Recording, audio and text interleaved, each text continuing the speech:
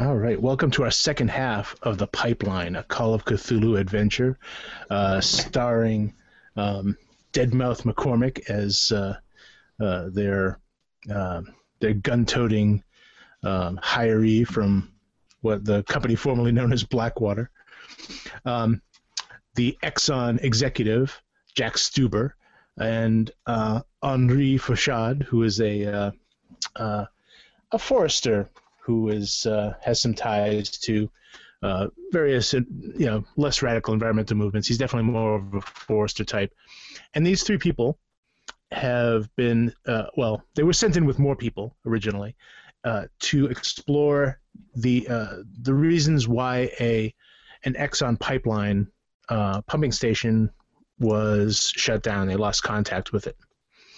There were rumors that there were environmental activists in the area, which Exxon called eco-terrorists, and so they sent along a team of armed bodyguards, Reed mercenaries, to sort of ensure the safety of the technical crew and the representative. They also sent Henri along because he's very familiar with the terrain, the climate, the area, and so knows a bit more about the region itself.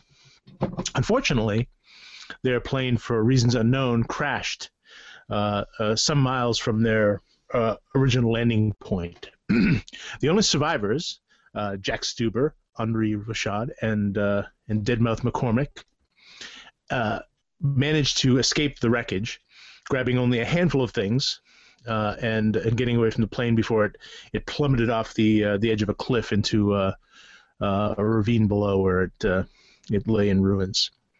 So the situation was pretty dire. They decided to head for the facility, since no signals apparently were getting through in this area for any kind of phone. Even satellite was out due to high auroral activity, and so things were pretty bleak to start. Unfortunately, things got bleaker when, as they camped, they began to hear strange noises in the distance, things moving in the woods, even some things that Henri couldn't necessarily explain, including a distant scream, which could have been anything. But as their journey went on, they soon discovered that there was more in the forest than just bear, moose, or even environmental activists. They came to find that there were large creatures in the woods that were throwing rocks at them. And when they finally came upon these things they saw, I will show everyone to sort of refresh their memories as to these horrors that came storming out of the woods at them. Yes, very much like that. Yes, very much like that, Matt. Oh God, it's terrible! I pulled a Sasquatch mini this weekend. I was very excited about that. Awesome. Oh, that's So they look like this. Deadmouth was able to gun down several of them when they had found an abandoned camp a videographer that they had picked up along the way claimed belonged to these environmental activists. Now, this videographer had been hired by them at the last minute to sort of document their basically document what Exxon's pipeline was doing, claiming that there were problems, claiming that there was danger involved in it. And so being a film student, he decided to take this on as a good opportunity to do some real, investigative work, that sort of thing. Unfortunately, he had overheard some of these environmental activists. I mean, they started out fairly normal, for environmental activists, kind of hippie, earthy, crunchy types, but, basically okay. And then he started to hear them talking in kind of a strange language that he didn't understand. And at one point, he began to hear things like making sacrifices and other strange phrases that that they were talking about, kind of in secret. And so, freaking out, he fled the camp and came upon you at a very awkward moment. So you ended up finding the abandoned camp where you were attacked by two of these creatures. And as I said, Deadmouth was able to gun down both of them.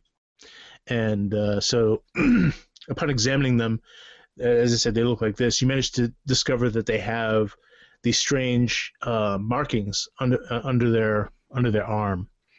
You're not sure what it is. It doesn't look like a tattoo or a brand. It looks more like a birthmark than anything else. It looks like a natural mark, but of course it's in the shape of a strange symbol, a circle with these strange letters that sort of kind of spiral around the outside and then kind of spiral inward. And they don't correspond to any known symbols or languages that any of you are familiar with, but they both have them. And so it was that in itself, beyond just the existence of these creatures was another point of confusion. And let me give you a little map to show basically where you've come and where you're going. This is the area that you're currently in. The red line marks the pipeline itself. Up here is the Exxon transfer station. This is the abandoned camp, and your original crash site was up here. When we left when we stopped last time, you had begun heading again for the transfer station, and you came upon a ravine where a kind of a cleft in the rocks that went down, and you found a cave entrance, but the cave entrance was clearly either carved by intelligent hands or modified by intelligent hands, and so it was a clearly rectangular doorway that sort of tapered up at the top. There were more kind of strange markings on it, and above the door, the same symbol you saw on these creatures in the lintel above the door. The poor young man, James, that you are dragging along at this point, he has begun to sort of lose his mind. The sight of these creatures clearly sort of pushed him over the edge, and he believes you think he might believe he's home, or is convinced himself that he's home, and he just wants to sit down and get a pizza and just forget all of this. And but he seemed intent on going to the cave, like the cave was his home. Jack convinced him that we should go make a phone call first, and so you convinced him reluctantly to go along with you to the ExxonMobil transfer station BC 3125, and that is where we left off. It's approaching dusk, but there's still time to probably get to the station if you really hump it. The camp was where we saw the two trees in an X shape. That was actually before the camp. Yeah, you're right. I should point out, along the way, you saw this strange wooden structure. There were these trees that had been sort of made into a huge X across the game trail, and these trees had clearly been moved, basically broken off, moved from someplace else, and raised up into this structure in the trees. It was not. Henri could confirm that it definitely wasn't a natural deadfall. You did find evidence of a bloody handprint on it, probably probably average man-sized handprint. It didn't look like one of these creatures' handprints, but it was definitely in blood. So so you just left the ravine where the cave is located, and you were heading up this sort of last slope, not terribly high, but a fairly good climb on loose rock to get to the point where you'll be able to see the transfer station. All right. So you said it's about dusk? No, it's not. It's not quite, but the sun's going to set within an hour. All right. So you go ahead. No, you go ahead. All right, so Henri, he's wearing many, many layers of clothes. The outermost layer is probably like an orange vest that he's put on. He's got really good hiking boots and stuff like that. He's very experienced at this. He's late 20s, early 30s, pretty good health, and in his mind, he's like, I want to get there at all costs, and if one of these guys can't keep up, well, that'll just be one more victim kind of thing. It's not something he wants to happen, but he's more about surviving at this point than anything else. Screw this mystery. This is just too freaking weird. He didn't sign up for this. So he says to the group, he says, come on, move your asses if you want to get there before dark.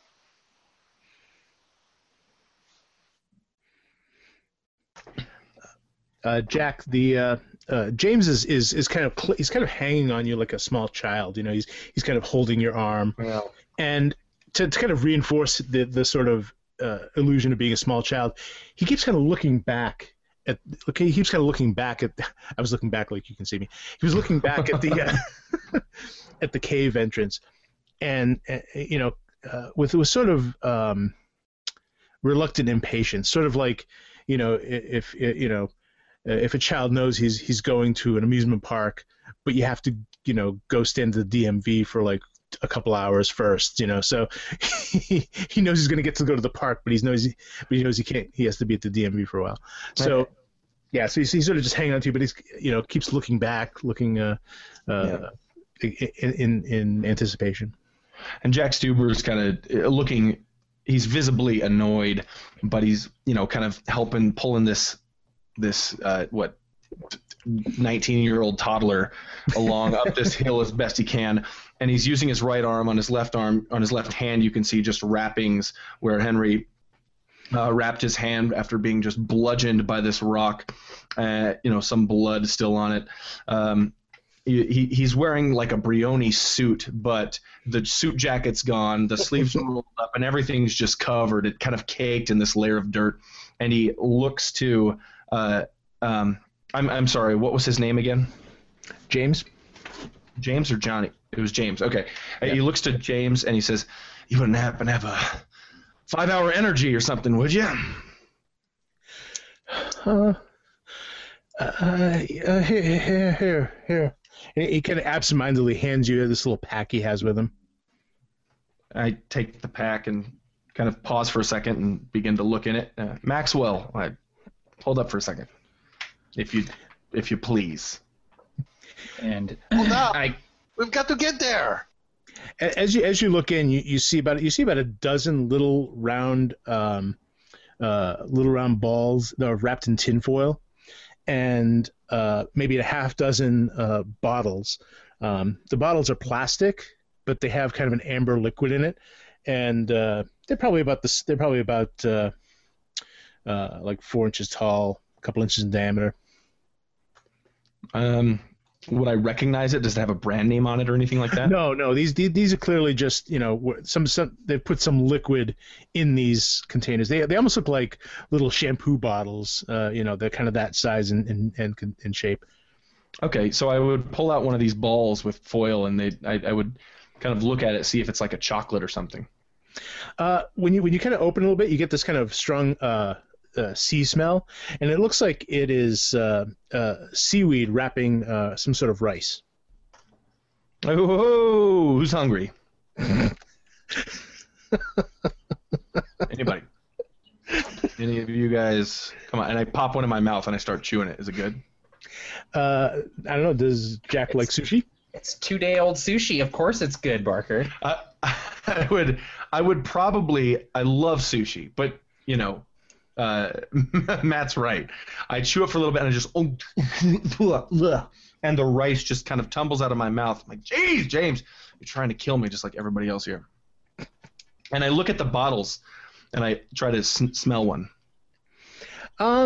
There's a faint alcohol smell coming out of it. Not terribly strong, but it's also very spicy, kind of like almost like maybe like a mulling kind of scent to it almost. I look at it and I kind of show it to everybody, see if And yeah. Guys. No. Nothing. I'm Okay. looking back in shock that Jack's not moving. I'm probably like 50 feet ahead of him at this point. I'm looking at Jack and I say, there's probably some food at the station if we can just get there. It's better than rice balls. It's been sitting in this guy's backpack for a day and a half. It's not far now. He reluctantly puts this bottle of what he perceives to be alcohol back in the pack, shoulders the pack himself, and says, all right, well, I guess we'll be having a toast tonight. And he continues up the hill. Okay. So it takes you guys a good half hour to climb this rise. It's not the worst hill you've ever climbed, but it's tiring because it's all like broken rock. So it's kind of akin to walking up a hill of sand. So you take a step and your foot drags a bit. Take another step, foot drags a bit. So it's not far, but it's a lot of effort. But you finally make it to the top, and as you come over the rise, less than half a mile away, you see the transfer station. You see a massive pipeline going down into it. Big pipeline coming out of the side. About 100 yards out in all directions, there's a heavy cyclone fence with barbed wire pointing both out and in, and there are 2 layers of that. On the inside, you see again, Jack, you'd be familiar with, your typical pumping station. It has most of the features that you're familiar with. You do see a couple large solar panels on top, which is kind of ironic in a way, considering what it's pumping. But the solar panels look intact, and you see a large antenna on top that stretches up way above the facility, and huge guide wires going all the way almost to the outside fence. It looks like there might be you're not sure if there's a breach in the fence, but there's definitely some sort of debris sort of caught in the fence. It's kind of hard to tell being still a little ways off. Maxwell, you seeing what I'm seeing? Yeah, I see it, and I kind of check my rifle, adjust the scope a little bit, and kind of like bring it up, and I'm gonna just kind of like look down the scope, looking across trying to get a better look at it. Sure. As you're sort of looking, it looks kind of like bits of cloth maybe at first, but it's a little too rigid. Then you thought maybe is it some kind of animal hide, and then as you sort of pan across, you kind of get the outline, and it looks like a human skin that's hanging on the barbed wire. And there's you basically pick up 3 of them that are sort of just hanging in different positions on the barbed wire as if they've just been either cast there or caught on it as for some reason. There's a hole in the fence. It doesn't look like it's been cut. It looks like it's been torn. There's just a big gaping hole, probably about 5 feet wide, and going all the way up to the top. These fences are about 9 feet tall, so it's just ripped apart. I'm looking through the scope, and I kind of stop panning across, and I just slowly lower it, and I look at Jack, and I look at Henri, and I just kind of shake my head, and I go,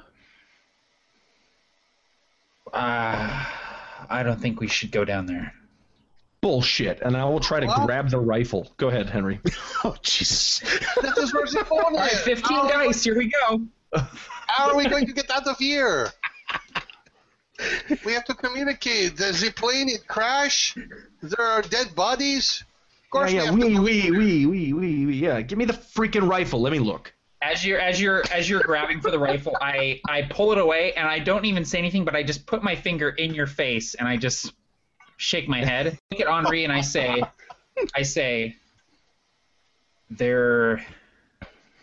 there's human skins hanging from the fence. 3 of them.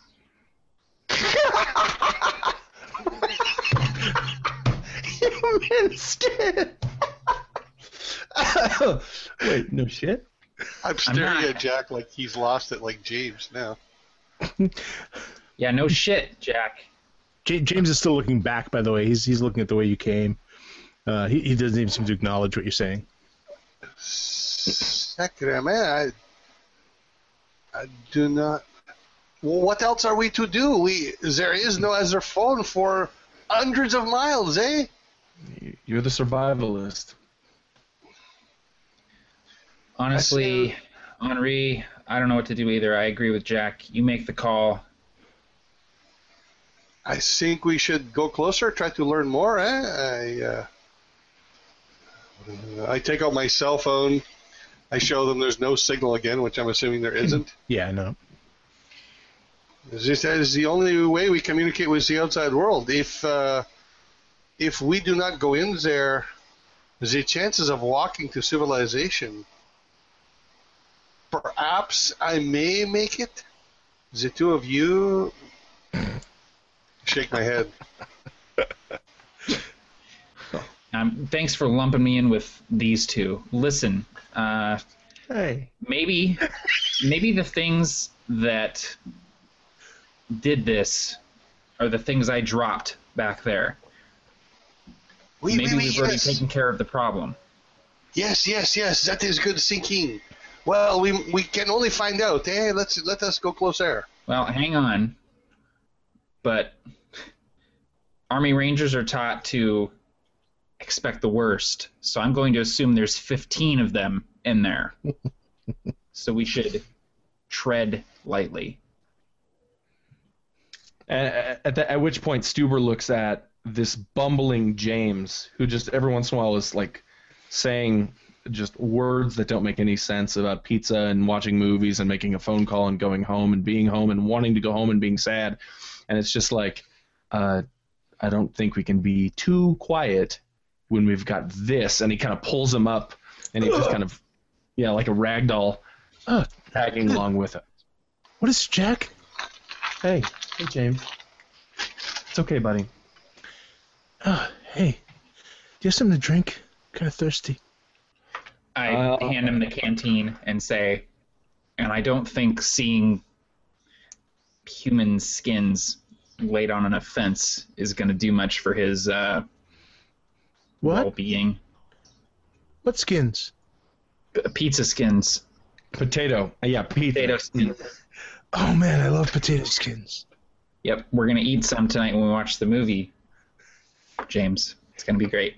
There's a brief flash in your mind of eating human skins, and that with when those two thoughts sort of link up inadvertently. Jeez, Maxwell, I had no idea you were so good with kids. There is a phone in there. Perhaps we can order a pizza there, huh? Oh yeah, man, sure. Yeah, let's pizza. Who's driving?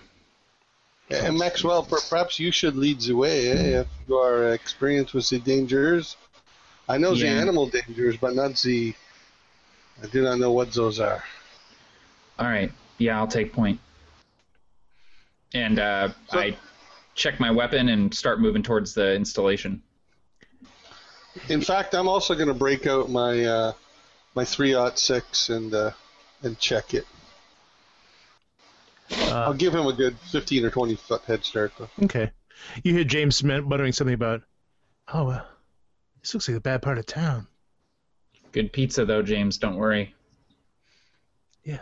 Okay. All right. So you start going down the slope. It's much more gradual, but still this broken rock, kind of glacial rock that has been just kind of chewed up by millennia of glaciers just raking across it. And as you sort of make your way down, the image of these things becomes clear to everyone, and a couple of them are just hanging, in much more kind of haphazard fashion. But one of them is just like it almost looks like the skin is in the shape of someone trying to climb the fence. The way it's sort of stuck there. Almost as someone were trying to climb the fence and they were just ripped out of their skin. So they don't. This doesn't Does this look like a body was skinned, or just a body was emptied out and this is the remains? You know what I'm saying? Like, I would have seen enough animals skinned to know when it's... It's hard to tell because you've never seen a human skinned, I presume. But it looks more like a snake skin. You know, you've seen snakes sort of shed their skin, and it has more kind of that sort of feel to it. Okay. You know, the thin areas are sort of translucent as the afternoon sun is sort of dipping behind you and causing the sort of turn orangey red in the afternoon sunlight. So again, with my nature knowledge, then it looks almost like something has shed this skin. Possibly, but yeah, I mean, it would be a lot for a human to shed this sort of skin. Yeah, but I mean, kind of like the way. Yeah, I get you. Now the fence, the holes, are they something break out or did something break in? Like we can tell by the way that they're bent, right? Once you get within maybe 50 feet or so, give me a perception roll. Yeah.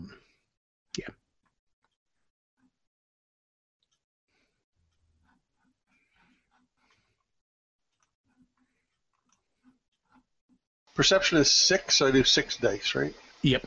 And you're looking, well, the more success you get, the better, the more you get, basically.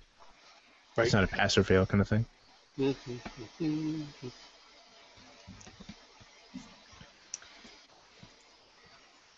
One so far.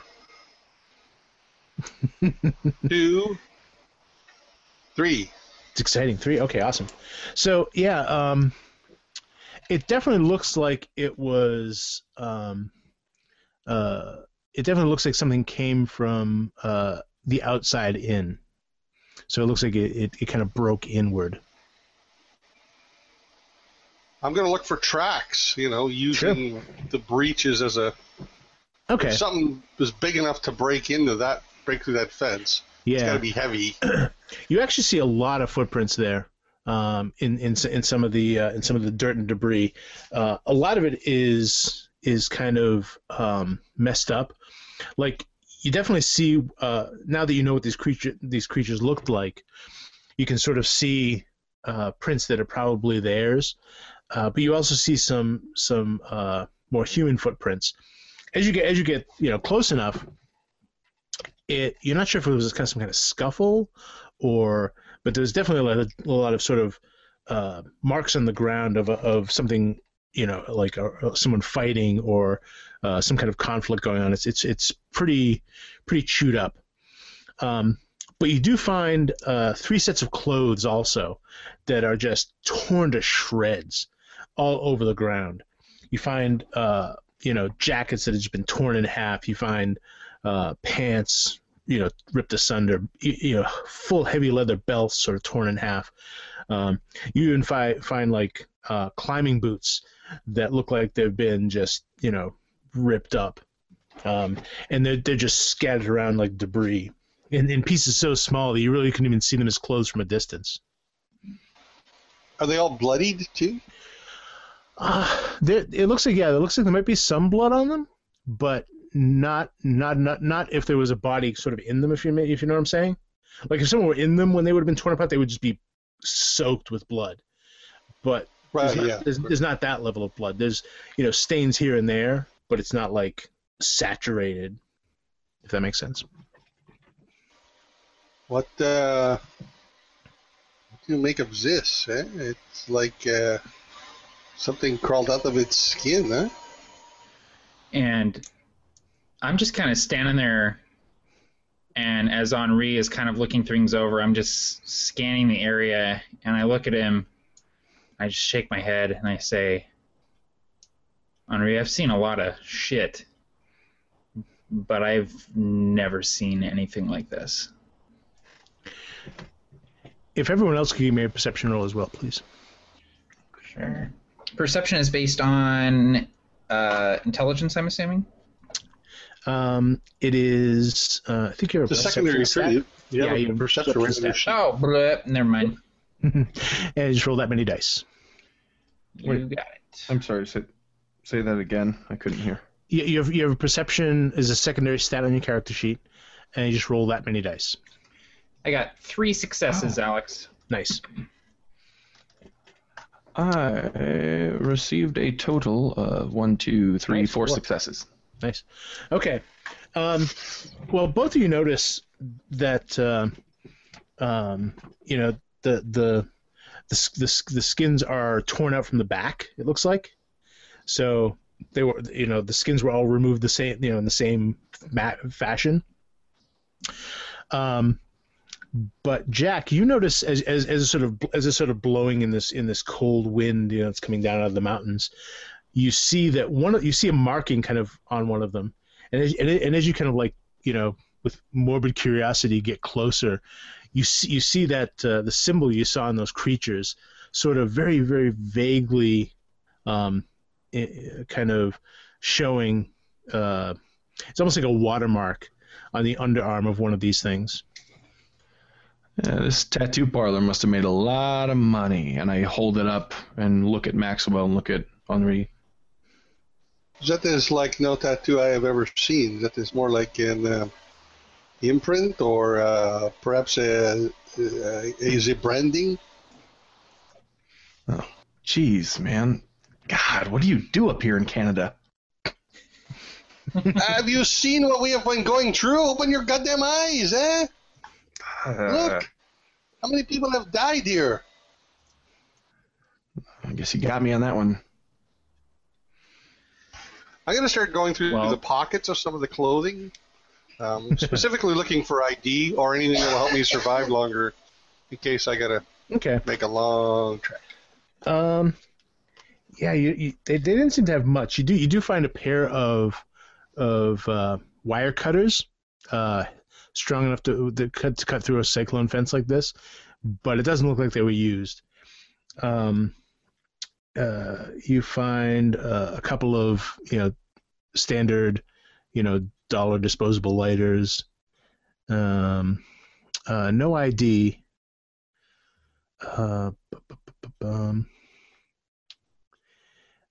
You do find in one of them they have a sort of little pouch, and in that they have let me see here.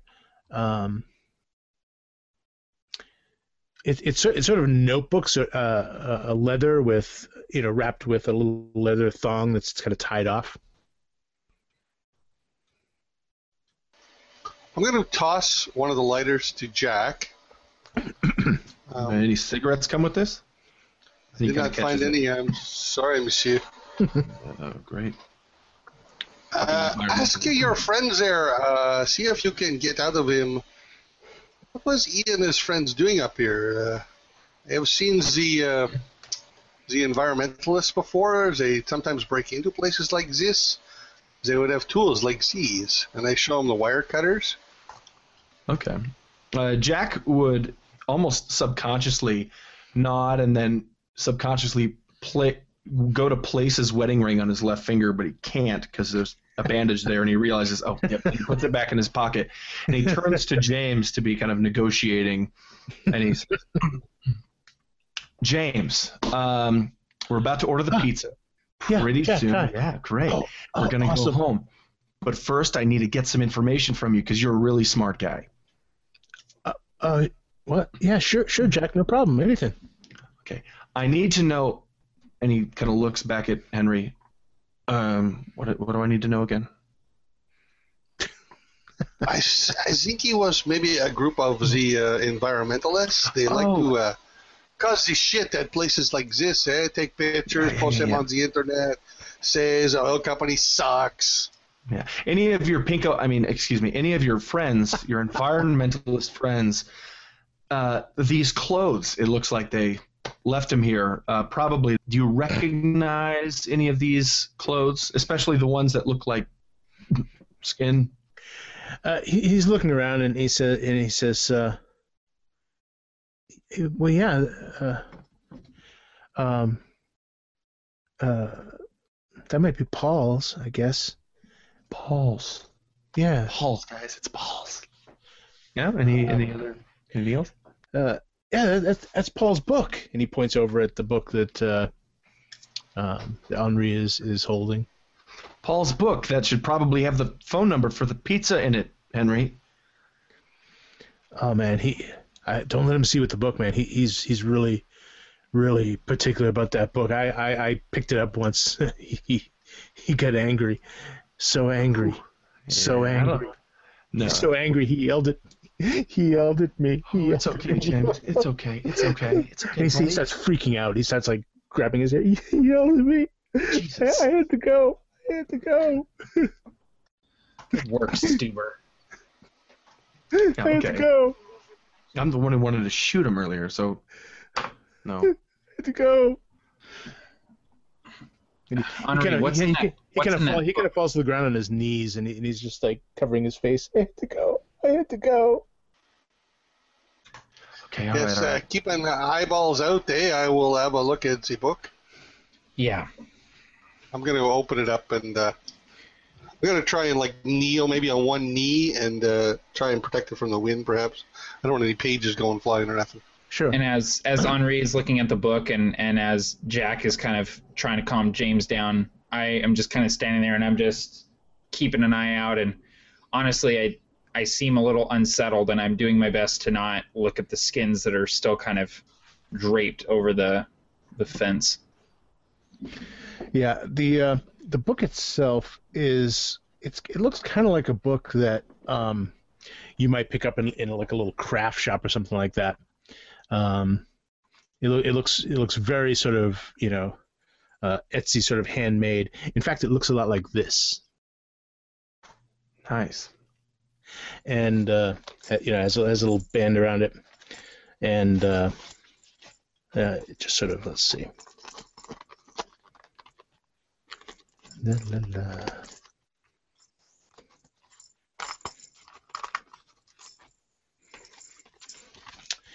And it opens kind of like this. So it's just this great little leather bound book. It's quite stained and weather beaten, but as you sort of open it, you almost lose a little bit of material that falls out. And as you look, it looks like a piece of leather. It's about it's only a few inches square, but again, it has this sort of tattoo mark on it. That's not a tattoo. The same one is on those creatures and on the these skins that are hanging outside the pumping station. So it's like a piece of skin with this mark on it? Yeah, or it's definitely heavier though. It's not. It doesn't feel like human skin. It feels sturdier than that. But inside there are pages and pages of notes. Most of it is in this odd, indecipherable. We presume as a language. They're odd. They don't really use a phonetic alphabet like you're familiar with. But every now and then there's some little things scrawled inside of the side in English. One of them is Urail. Urail is a word you see in the side, and it's that one's written out, and you see some other notes scrolled below it. Now, you've actually heard the term Urail before. It refers to a kind of an old Indian legend. That has been kind of associated with the stories of Sasquatch. But it's a very, very old term that you, Henri, might have heard in this area. But you've only heard it spoken by some of the local tribes, not by any white people. Is this word here? Is what the Inuit they call the Yeti, the Bigfoot, the Sasquatch? Yeah. But this language here, I do not know. Qu'est-ce que c'est? I show it to Maxwell and then maybe Jack, if they can read it. I speak the English, French, and a little of the Inuit. And This. Jack would take note. I can read some languages. Maxwell, check it out. And Alright. I would I speak English and a little bit of Arabic. So does it look familiar at all to me? Not really. Some of the symbols are just they're almost pictograms. But you might have seen some early cuneiform writing. Mhm. So there are some aspects of that, but nothing you'd openly recognize. You do find a section that has 4 pages that are filled with small writing that is in your typical your typical English alphabet, but the words make no sense. I'm kind of looking this over, and I pass it from Henri over to Stuber, and I say, nothing really sticking out to me, but looks like there's some English lettering, at least, on one of those pages, but it makes no sense. Oh, hey, Maxwell with the big gun, man. Something you can't do. I majored in linguistics at the University of Chicago. So he opens up this book, kind of proud of himself, and he looks at it. Does he recognize anything? Well, the cuneiform writing, it definitely has some similarities to it in that it's a very, very old form of writing. Now, you didn't study cuneiform specifically, but you recognize it perhaps from a textbook. But not being able to identify it. Let me see here. While he's looking through the book, I'm going to show Maxwell the little patch of skin with the pattern on it. I just kind of hold it out like it's a dirty tissue. Yeah, it is. It looks quite old. And unable to translate it, Stuber would probably say, oh, it says, go screw yourself, Maxwell, eat your heart out. And he expects the ridiculing to happen, and he just tosses the book to Maxwell's feet. And it almost seems like Max is only kind of half paying attention, and he sees the book drop at his feet, and he looks over at you and just kind of assumes you're being an asshole and just kind of like gives you a dirty look and picks the book up and hands it back to Henri and says, all right, so this Paul guy knew something about what was happening here, or at least that these creatures existed. So daylight's waning, Paul? guys. Are we? Yeah, he's going to pick up the pizza. Daylight's waning, guys. Are we going in here, or are we turning around? I want to whisper a little quietly to Maxwell so that James can't hear. I don't care if Jack hears, but I don't want James to hear. Yeah. I think you are maybe right about the dangers here, but this is the only phone for many miles away. So we got to get in there. We make the phone call, and then perhaps we see anything bad at all. We get the hell out of there, and we wait for the rescue planes to show up, huh? If we can get in there and find a defensive position, barricade ourselves in a room with food, water, wait it out, we might be okay. Well, there is the antenna, so the communications room, she must be close to that, huh? I think we should head for that area. I think that's a good idea. Yeah, I'm going to start trudging in that direction. Again, I got my gun out. I put the book away. I've just tossed that patch of skin on the ground. Eesh. And before heading into the station, I reach into my tactical vest, pull out that Polaroid photo, and just unfold it for just a second and look at it, and then fold it up and put it back. And I look back and I say, we bring in James? What do you think, Stuber? I was about to ask you the exact same question. Yeah. On the one hand, we bring him with us. He might not like it. He might draw the things to us. On the other hand, if we leave him here, he might draw the things to us. I don't. the things that's just crazy talk. I can't believe we're talking about this. You feel tugging on your shirt again, and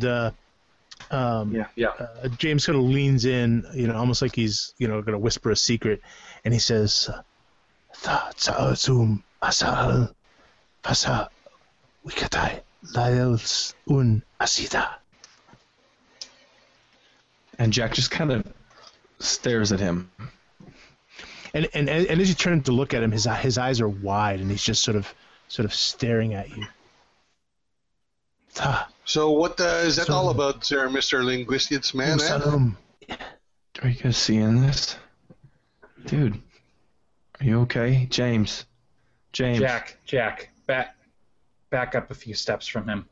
Jitas. And Jack kind of realizes it and immediately starts to, Sugasus. No worries, James. We're good. And he I backs up. click the safety off.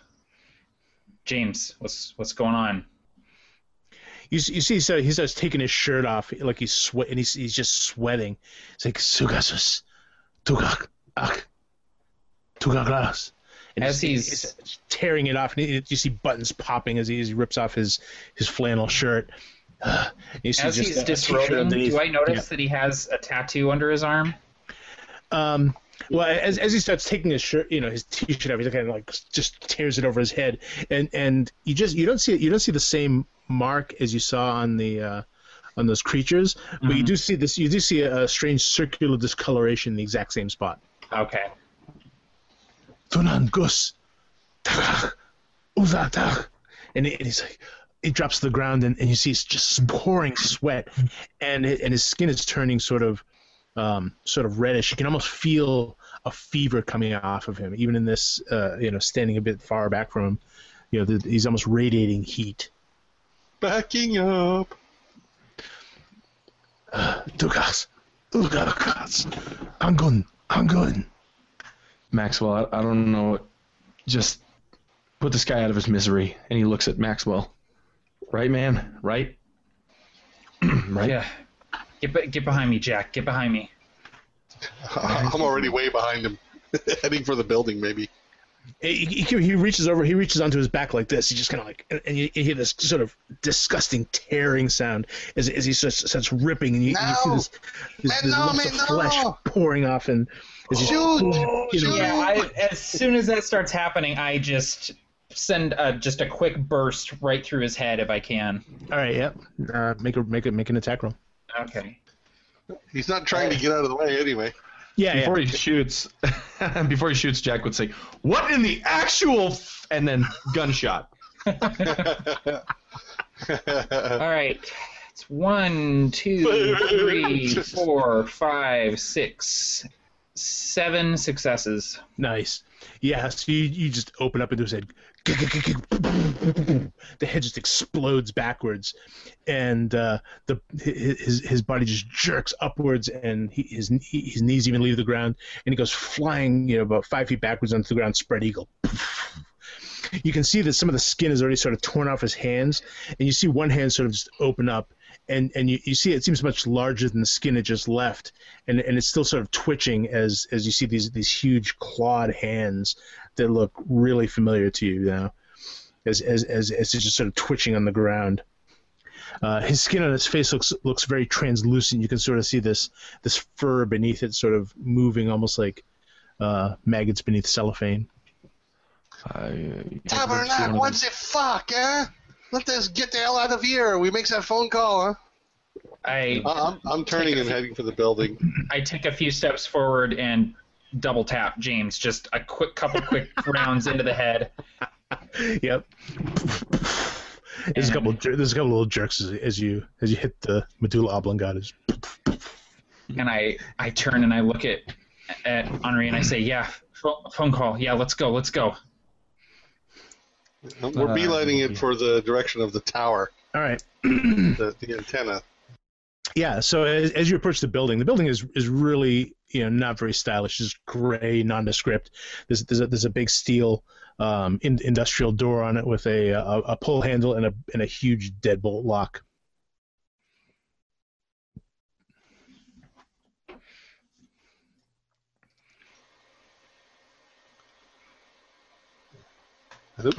Deadbolt lock. It's just the big lock in it, and the like I said, it's just a pull handle with just the huge lock mechanism. Maxwell, looks like this is on your resume. Yeah, if I get up there first, I'll test the door to see if it's unlocked. No, it's solid, man. That is good. Nothing has used this entrance. Yeah, I'm just a little hesitant to find out what's in there. By now it's pretty much dusk, and in the distance you hear this sort of. Right. Okay. So I look at Henri and I go, "You have any experience picking locks?" Just shoot the fucking thing. Yeah, I hand him my pistol. I say, "I'd like to be able to lock this behind us." And I unclip my rifle from its harness and I hand it over to Henri, and I'm gonna kneel down in front of the lock, pull out my dagger and try and pick this lock here if I can. Yeah, you can give it a try. I don't have a skill for it, so is that going to be? It's just going to be Dex, probably. Dex, okay. Well, I'm pretty good with Dex, so we'll see how this goes. Man, nice. So it's 1, 2, 3 successes. Yeah, no, it's a pretty sturdy lock. Okay, so yeah, I grab my rifle back and stand a few feet back and put a couple rounds into the locking mechanism. All right, so boom, boom, you put 2 holes through it, and then you're kind of rattling with the second shot, and the door sort of jerks a little bit in the jam. And I attempt to pull it open. Yep, it opens. Some hardware on the other side sort of falls to the ground as it opens. There's a little bit of smoke kind of pouring out the hole on the inside as you go in. The place is pitch dark. Yeah, I turn on the light on the mount of my gun, and I'll step into the room and immediately do a quick sweep check. Okay.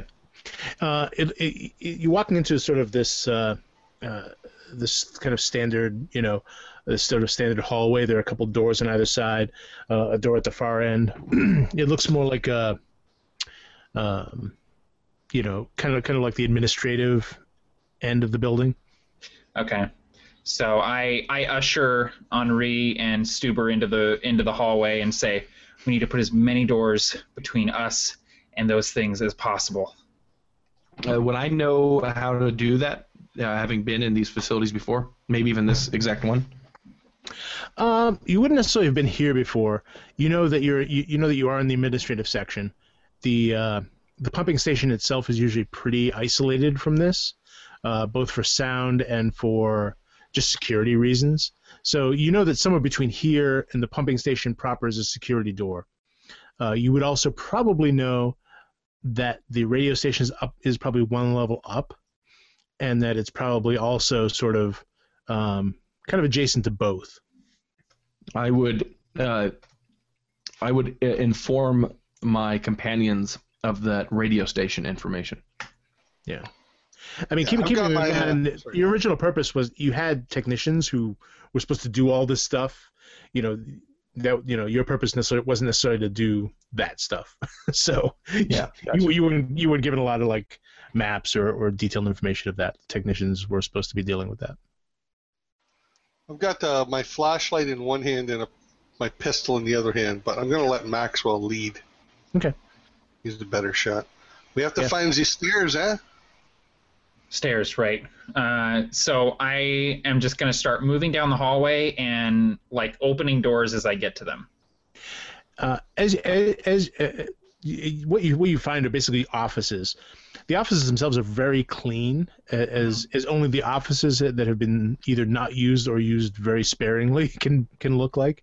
Right. But as you get to the end, the last door, you see an exit sign above it with but it's no longer illuminated. You also see some emergency lighting. Those gray boxes up near the ceiling with the 2 spotlights on it. Those are there, but they're not currently active. Okay. So either the power's still on but turned off in certain areas, or they've long since exhausted their batteries. Right. Does this exit door have a window? No, it's another one of those big sort of industrial doors. This one does not appear to be locked, though. Well, Stuber, how do we get up a level? Sometimes the exit can lead to the stairs, maybe? Yeah, maybe it's a stairwell. So I'll start heading towards the exit and shoulder the door open. Okay. It's a little tight, when you push on it, and it feels like there's something behind it. So as you sort of push, it's sort of like a dragging sound, like. There's something up against this door. Can we tell though? Even if he opens it an inch, we can tell if it leads to outside or inside. Oh, it's definitely inside, and you can see the beginning of a stairwell going up. Okay. So I'll kind of try to get the door open a little bit, and then shine the light on my rifle into the room. You see movement at your feet as a hand falls, like right in front of your foot.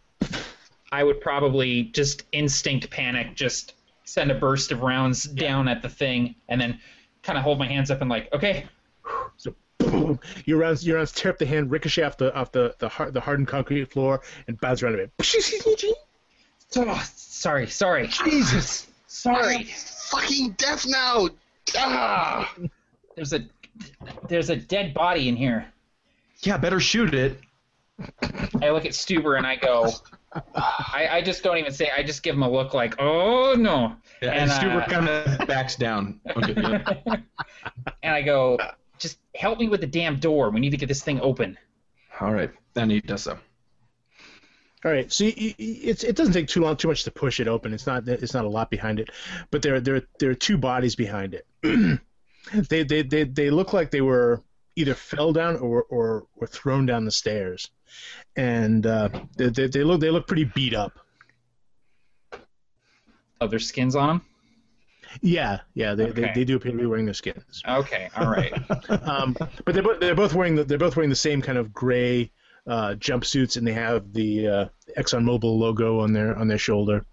Okay. Clearly technicians of some sort. Cool. So I'll once we get the door open, I usher the guys in, and I'll just kind of shine my light up the stairs and check the stairwell. All right. I want to point my flashlight at the bodies and see what killed them.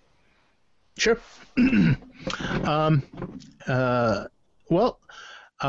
There's some blood on them, mainly from their faces. But one of them, the neck is clearly twisted in a very awkward fashion. So at least one of them has his neck broken. Although, you're not sure whether that was a fall or if it was broken before, that sort of thing. So we know that something was in here, and despite those doors being locked, it did this. We need to keep our Ed about us, huh? Yeah, trying. And I'll start heading up the stairs. Yeah, let's go. Okay. All right. Yeah, I mean these are standard industrial stairs, like just hard, steel diamond plate stairs, concrete stairwell, and so you're twisting up, and you come to another one of these industrial fire doors, and then it looks like there might be one, maybe two levels further up. You think the top one that you can kind of look up through the stairwell looks like it might lead onto the roof. Okay. I mean, the building didn't look that tall from outside, so right. 3 levels is pretty generous. So I take note of that for future reference, and I look at Stuber and I say, what floor would the radio be on? Would I know that? Fourth? You'd probably think it would be near the roof. Yeah. Again, just to keep the wiring simple. Just to keep going up. Yeah, so I keep going up, and whatever the floor is, the penultimate floor, I want to stop and open that door. Yeah, it looks like there's 3 floors in all. The one you came in on, and then 3 above it.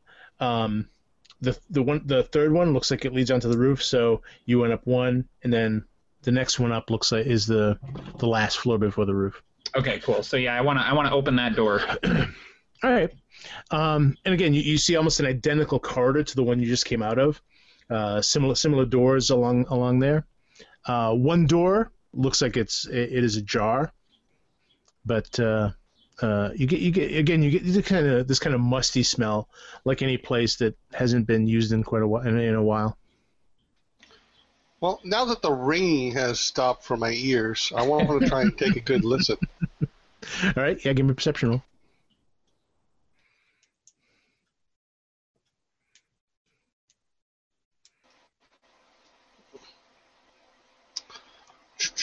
One, two, three, four, five. Oh, let me crank this up. You can see it. At least 5. Okay. Yeah. 1, 2, 3, 4, 5. As you kind of shush up your companions, in the distance you hear this kind of sound of static. Is this way. I can hear the radio, huh? Great. I'm going to indicate with my flashlight, leaving Maxwell ahead of me. I'm just going to sort of, shake my flashlight in the direction of the static sound. Okay. Is it coming from the direction of the door that's slightly? Yeah. Okay. So I'll head towards that door, and with my boot, I'll just kind of push the door open and just check my corners as I step in. Okay. Out of your peripheral vision, you kind of glance down at the again. It's one of these heavy deadbolt locks that it had. It looks like it's the bolt has been broken off, and the hole that the bolt went into has been bent inwards. And looking at the door, it looks like there's a fairly sizable dent in the steel door. As you look in, you see a large radio station. On the left, there's a big heavy desk. There's notes. There's folders. On the other side, there's just this rows and rows of filing cabinets, big steel filing cabinets, just gray, industrial looking. Hunched over the desk in front of the radio is a radio man. His head is down on the desk, just with almost as with his forehead on the cold steel. He still has the big headphones on, the big old-fashioned headphones on. And there's a huge piece of what looks like piping slammed through his back and driven through him and into the floor. The floor is just covered around him in a pool of just heavy coagulated blood down the front of him, on the chair, on the table. He has papers clenched in his hand as if he just kind of like clenched them in reflex at the last moment. And there are other papers sort of scattered around, looking rather disheveled at this point. Oh shit! Holy shit! Yeah, man. This is fucking bad, eh? And of course, you do hear out of a speaker, like up in the corner, you hear this kind of static. All right, we need to get in touch with someone. And I look back towards the door and I say, if you guys sit tight, I think I might go up to the roof and keep an eye out for those things. Whoa. What? No. Yeah. Yes, I agree with Jack. That is a bad idea. Huh? You agree with Jack? There is only one entrance. Yeah, now I know you're losing it. Listen, man. There is only one entrance to this room, eh? You can help guard it while I make the call, huh? The more I see what these things are capable of, the more I don't like the idea of us putting ourselves in a room we can't get out of. Well, that is a good point, but perhaps you could guard the door long enough for us to make the call, eh? All right, make the call, and then I think we should go up to the roof, because at least I can try and stop these things before they get to the building. All right, so... Hold on there, Heinrich. Okay, that's an excellent idea. And he, Jack, knowing that, he heard the howling from outside, Maxwell, please, up to the roof. Kill them all. Just look, but come back as soon as possible if there's nothing there, because holy shit! And he points to this guy with a massive metal makeshift spear through his back. Yeah, right. Henri, So I'm Go ahead. gonna go up there, man. I will do this fast. Yeah. So I'm do it- going do to. it fast. I'm stepping through the blood like as if it's lava, right? So like I'm looking for pieces of paper or bare patches of floor, and then I'm going to reach in at like maximum range and pluck the headset off of his head. Okay. Yeah. The floor feels like like a really old movie theater. At the that hasn't been watched in a while. So it's like, and yeah, you get the headphones off, and even as you sort of bring them kind of close to you, you can smell this reek coming from them, as you see sort of this you see blood sort of coming out of his ears and just this decay. He's obviously been here a little while. I'll give him a quick wipe with my sleeve, the inside anyway. I'll jam him on my head. And then All right. I've used enough radio equipment that like out in the wild and stuff, so I'm just going to try and call. I would know the local rescue bases. Well, and stuff even like that. even if you didn't, there's like a little cheat sheet hanging on the wall in front of him. There's a little bit of blood spattered on it, but you can still read it. Right, so I'm going to call the one that I know is closest to us geographically. Yeah, there's probably the closest one is a fairly well-known Coast Guard rescue station. So I'm turning the dial. Hello. Hey, is it Mayday? We need your help, Come on, answer, damn it. You're getting a lot of static. You think that you should get a clear channel, but there's a lot of static coming in. Hello. Can anyone hear me? Anybody at all?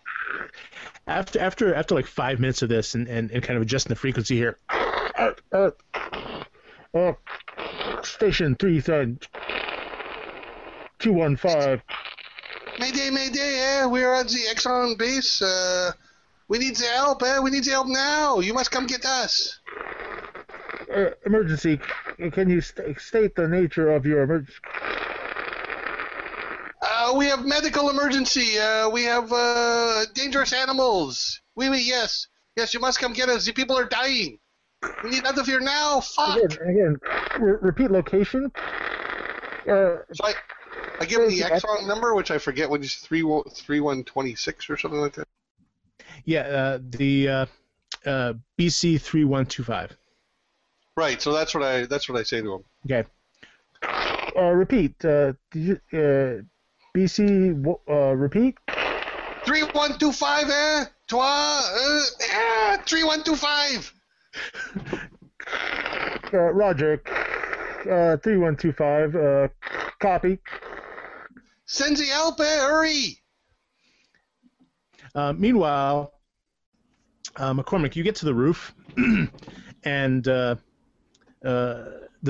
door opens, and the door sort of knocks into something as you open. Not a body this time, but there's a fire axe on the ground, one of the typical like red ones with a point on the end, and Yeah.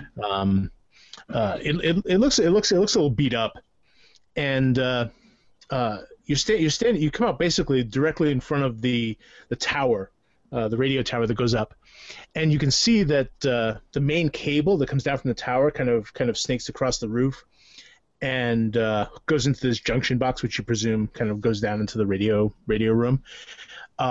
It looks like someone went to town on this antenna wire with the axe.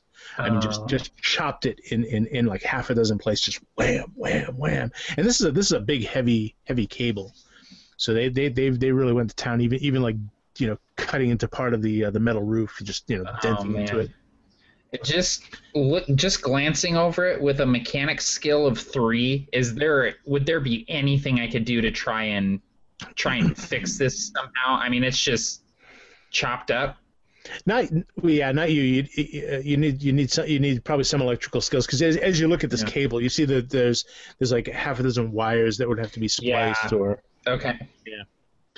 So I see that, and I'm gonna like move to the edge of the building and look out over the surrounding area, see if I can see anything. Okay, give me a perception roll. Okay. Just out of curiosity, which way are you looking? Are you looking west, back the way you came? You're looking east, north, south? I'd probably first look back the way we came. Okay. Like back towards where the cave and the camp was. That is no successes. Okay. Yeah. So as you get over to the edge, you hear some kind of bang over as you're getting there, almost like maybe a metal barrel falling over or something. But as you get over there, you're kind of looking around. You don't see anything. Shit. And I'm kind of internally like, do I stay up here? Do I stay up here? And I just take one more cursory look around and just shit. And I go back towards the stairwell and start heading back down towards the radio room so I can tell them the antenna's all messed up. Okay. So as you're sort of heading down, again, it's an open stairwell, so you can see down the bottom. You see a momentary kind of little moon of light, and then you hear a door, one of those big doors slam. Boom. Down below. Oh, shit. And just very quietly I say, I wish I had some grenades. I'm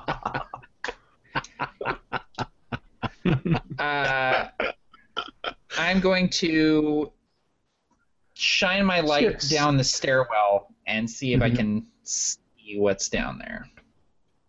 All right. You don't see anything, but you hear so in that the first hallway that you were sort of looking at is down that way, and the door still looks like it might be open, slightly ajar, and down at the bottom of the stairway where the bodies are, you hear the sort of wet kind of like whack, whack, whack.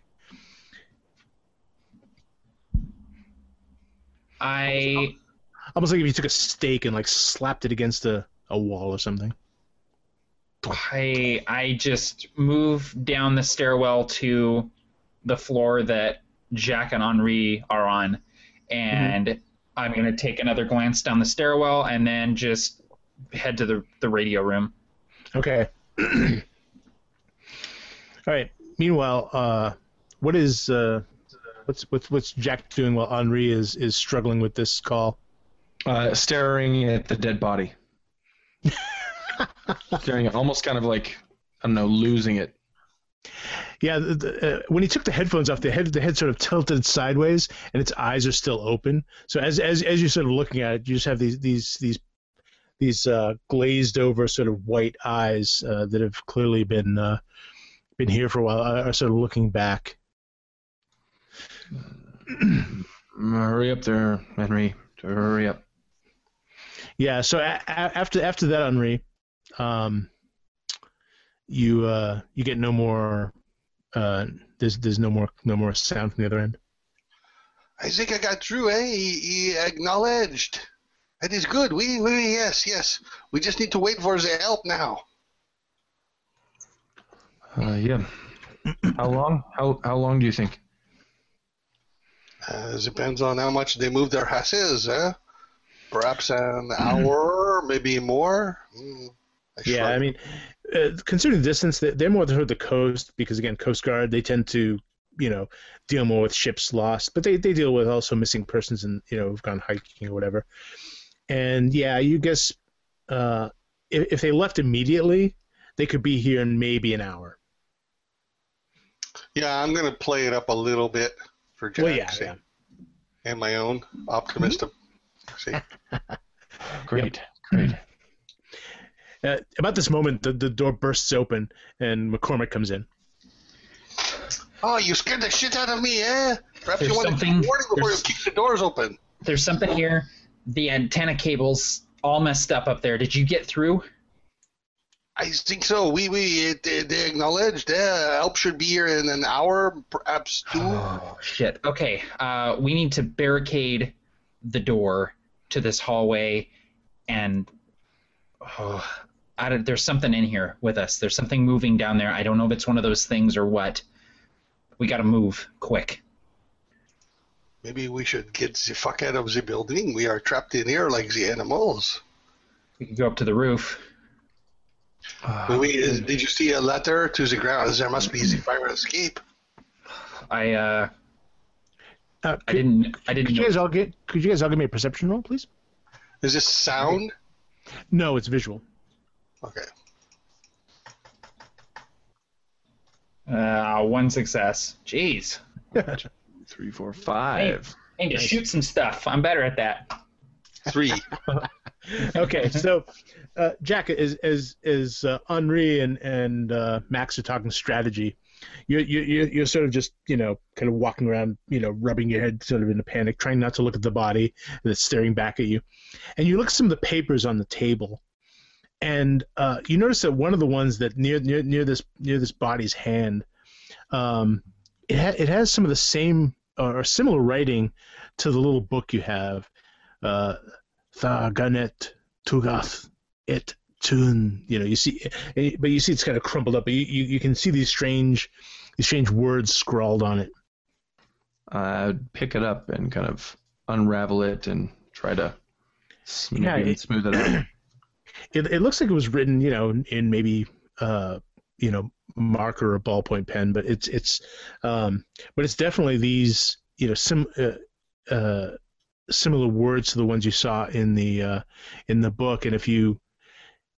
And thinking about James and the words he was saying, they could be the same. There's something seriously messed up going on here, guys. Yeah, I noticed. And I kind of hold up a sheet of paper and I say, the gibberish that James was saying earlier, it's on this sheet of paper. Was it paper, right? Yeah. Yeah. In fact, it's ExxonMobil letterhead. Great. There's like bloody fingerprints on it. We can see creatures after us. Who gives a fuck about the writing, huh? Good point. But Jack just can't shake it. Like, this is the weirdest media liaison day he's ever been on. Ever. And the understatement of the reward goes to? Henri once encountered a grizzly, quite up to par with So do I remember there being any sort of ladder or fire escape up on the roof, Alex? You mean to get down on the outside? You didn't see any.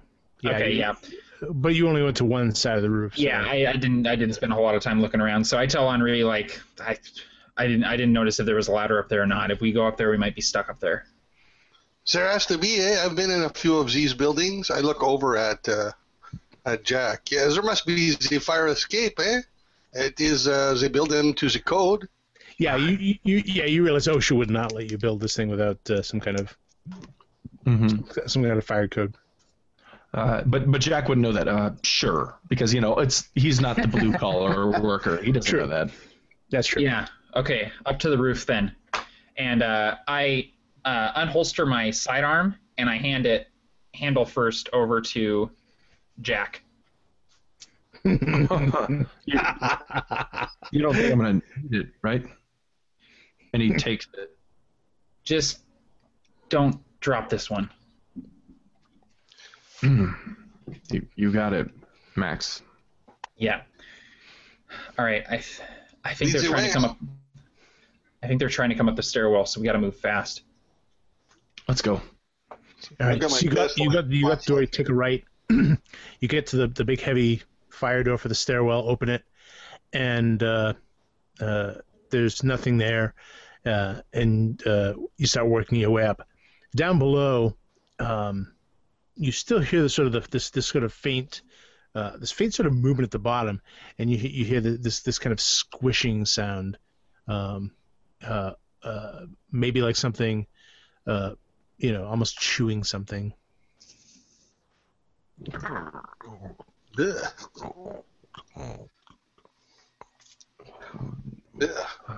Just go. Upstairs. Yeah, I like double time it up to the roof. As you reach the door, you hear this echo from below.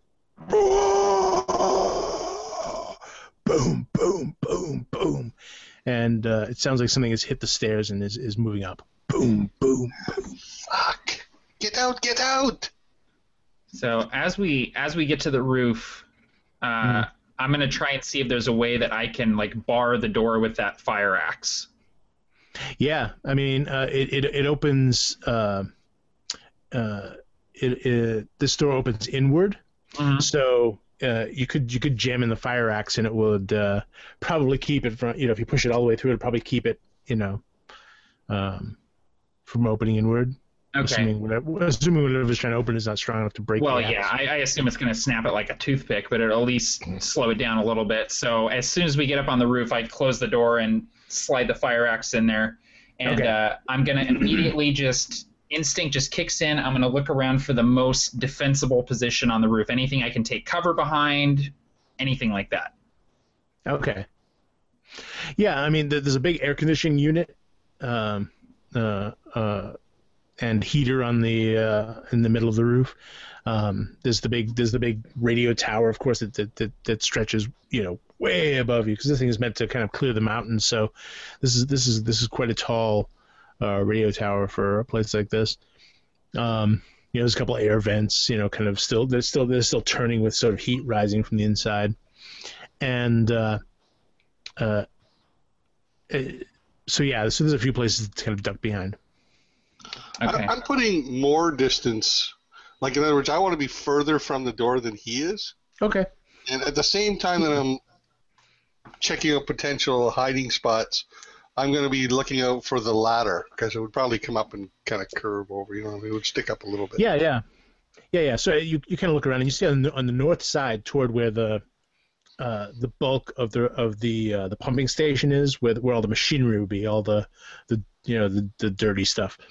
On the north end is you see the two curves of the ladder going down. All right, so that's the spot. I'm picking a spot behind some structure there, hiding me from the door. That's not far from the ladder. Yeah, I mean, there's some stuff sticking up, like I said, like the air conditioning unit, some other stuff that are there, and just about as you get to the other side, you hear this boom from across the roof.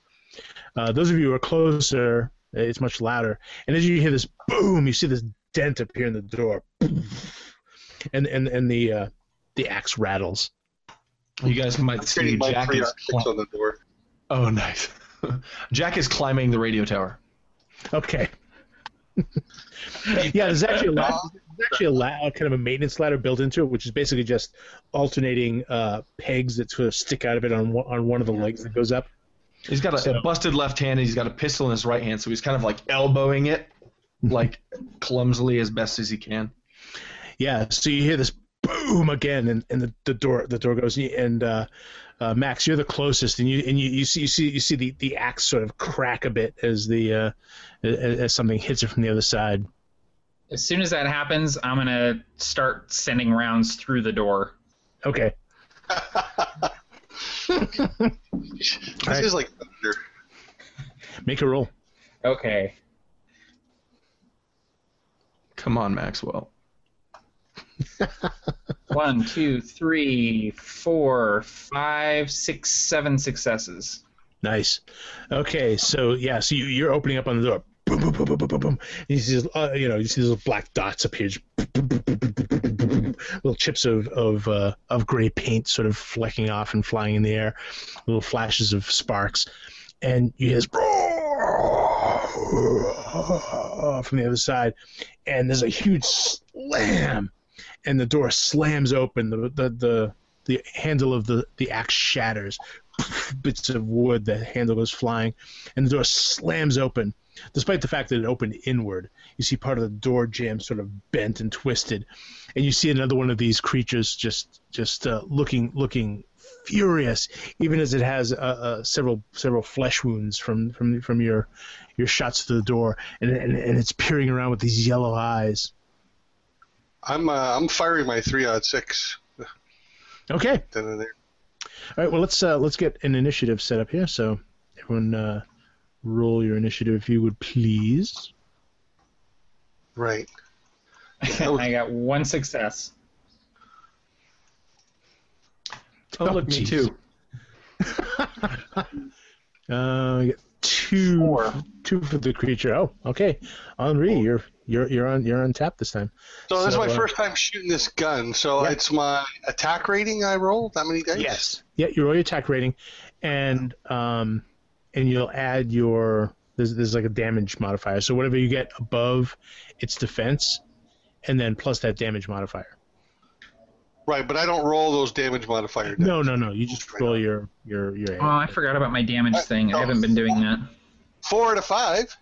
Nice. Plus 3 for the gun. The 3 is damage, right? That doesn't count toward the hit. Right. Fair enough. Yeah. But that will count the damage if you hit him. So let's see what he gets. It did pretty good. 1, 2, 3, Christ. 4, 5. Ready to action train at the fucking door. I know. This fucking thing is huge.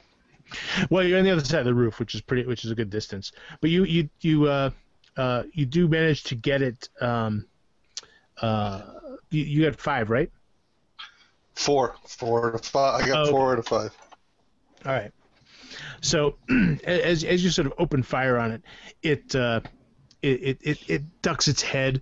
You catch part of the door, which, boom, and flecks of metal bounce off of it, and it's just looking around. It seems to be looking right at you, Henri, and it starts charging across the roof. Boom, boom. I'm making for the roof. I'm making for the ladder rather immediately. Okay, all right.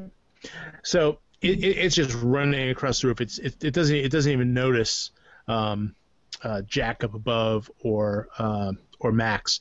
It's just charging for Henri. Max. As this thing is running towards Henri, I'm gonna just track it and just send a few rounds through it. All right.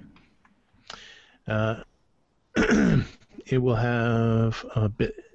It will actually have a minus on its roll on this one because it's 6. Okay. Well, with a minus, it still did pretty good. I got 3. Okay, and I got 6, so minus that 3, and then plus my damage, so that's 6 damage. Nice. So, boom! You just cut right up through its back and its shoulder, and the thing just reels from the shots that cut through it. Oh! And this howl sort of like just echoes through the air, hurting your ears as it kind of lurches forward. Jack is climbing up the radio tower. Okay, still climbing. All right, yeah, you're definitely getting higher. You're about 40 feet up with another 80 or 90 feet to go. I think he'd probably take just a haphazard shot. We'll say that he gave me a revolver. Boom! Just at this creature, and he misses. Sure, he absolutely misses. But he definitely takes a shot. All right. So there's a gunshot from above that almost no one notices. Yeah, we'll say it maybe like pew, maybe gets a little close, but not really. Does he notice it, or is this creature dead? Yeah, no, it doesn't even notice it. Awesome.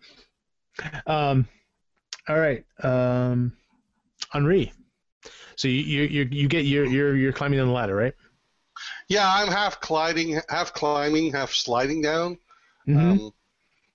I'm looking up at this thing, and I've got my rifle slung, and I've got my pistol, close at hand. And if this thing appears, I'm firing guns into its face. Okay. Well, right now you have both your hands on the ladder as you're sort of sliding down. You have your feet clenched to it. You're only half sliding. You're not entirely used to this sort of behavior. Right.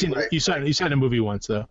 I can climb trees pretty good, but not ladders so much. Yeah, exactly. You saw it in a movie once at the Cineplex.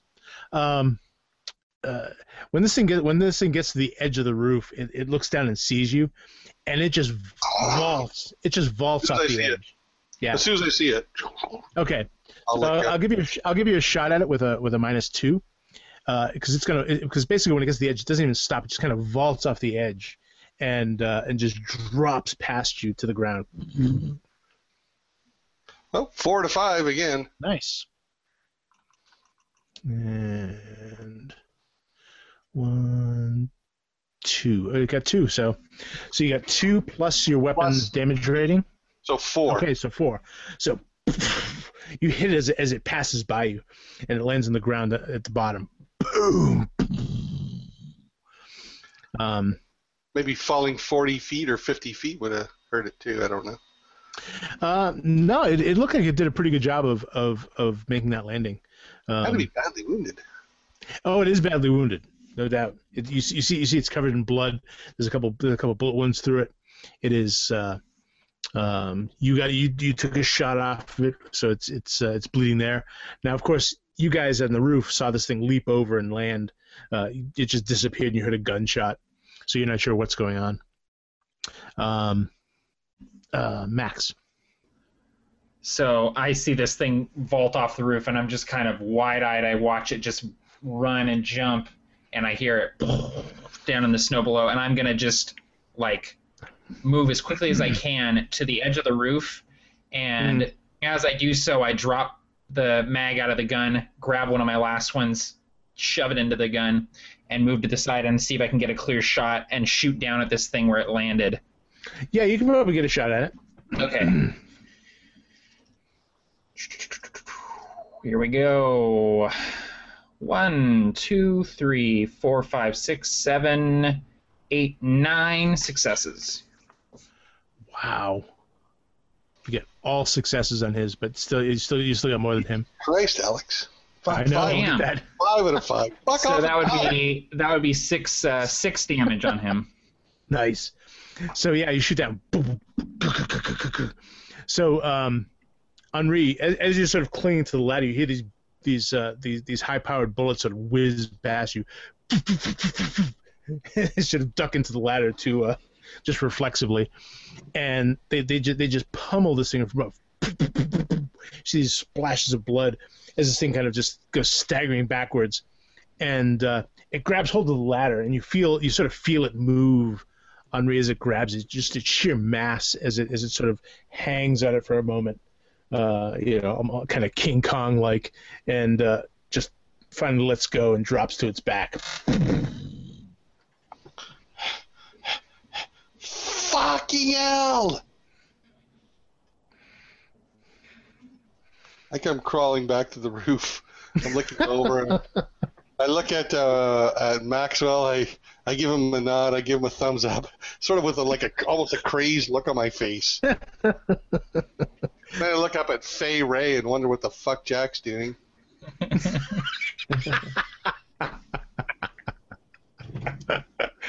Yeah. So. Well, Jack's probably still climbing because he probably doesn't know what's happened. He doesn't know this is dead, so he's still climbing.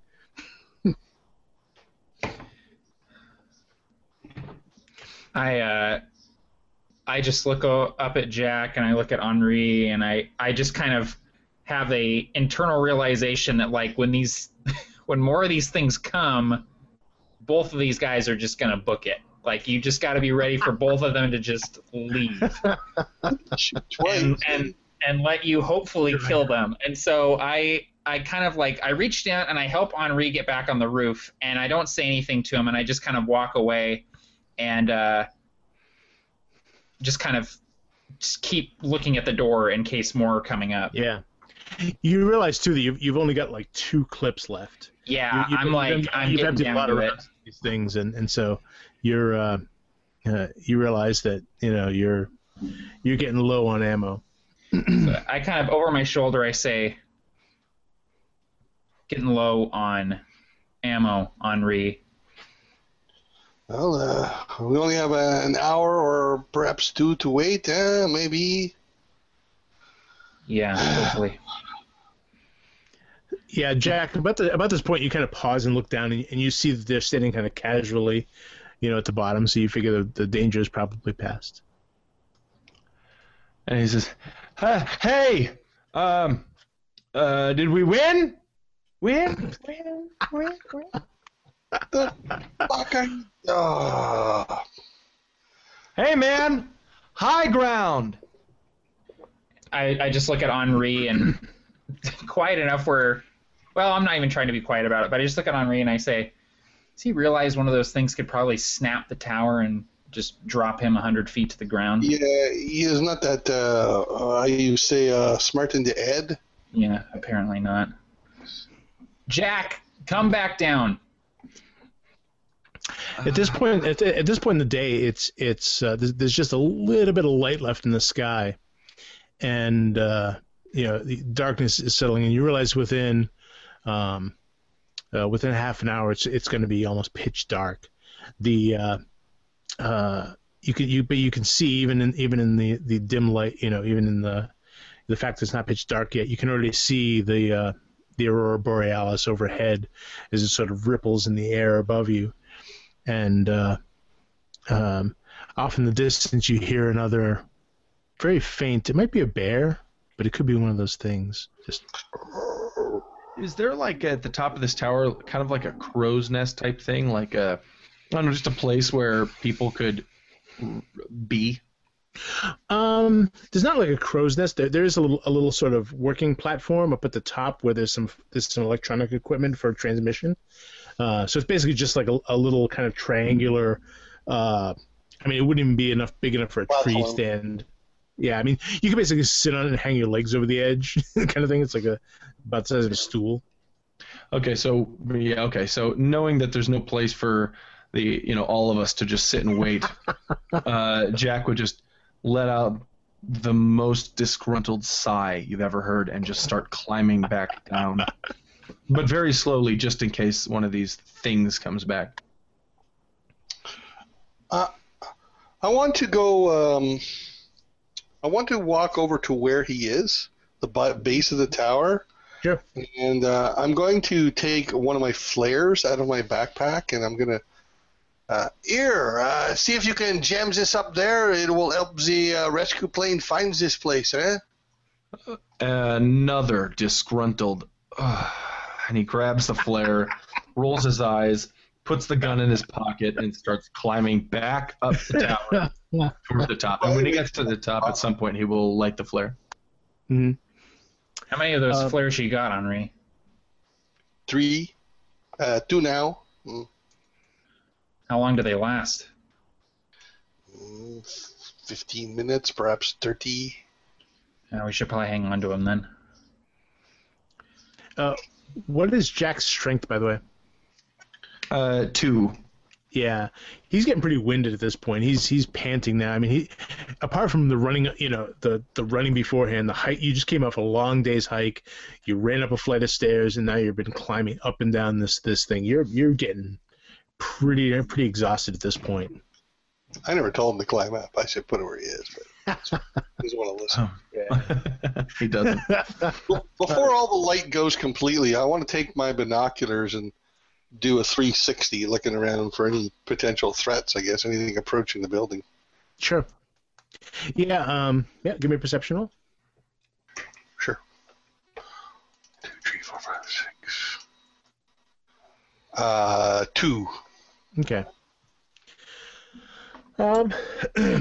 No, I mean, as you sort of pan around, I mean, it's tough because once you get past out past the fence, there's maybe another 10 to 20 yards before you hit heavy trees.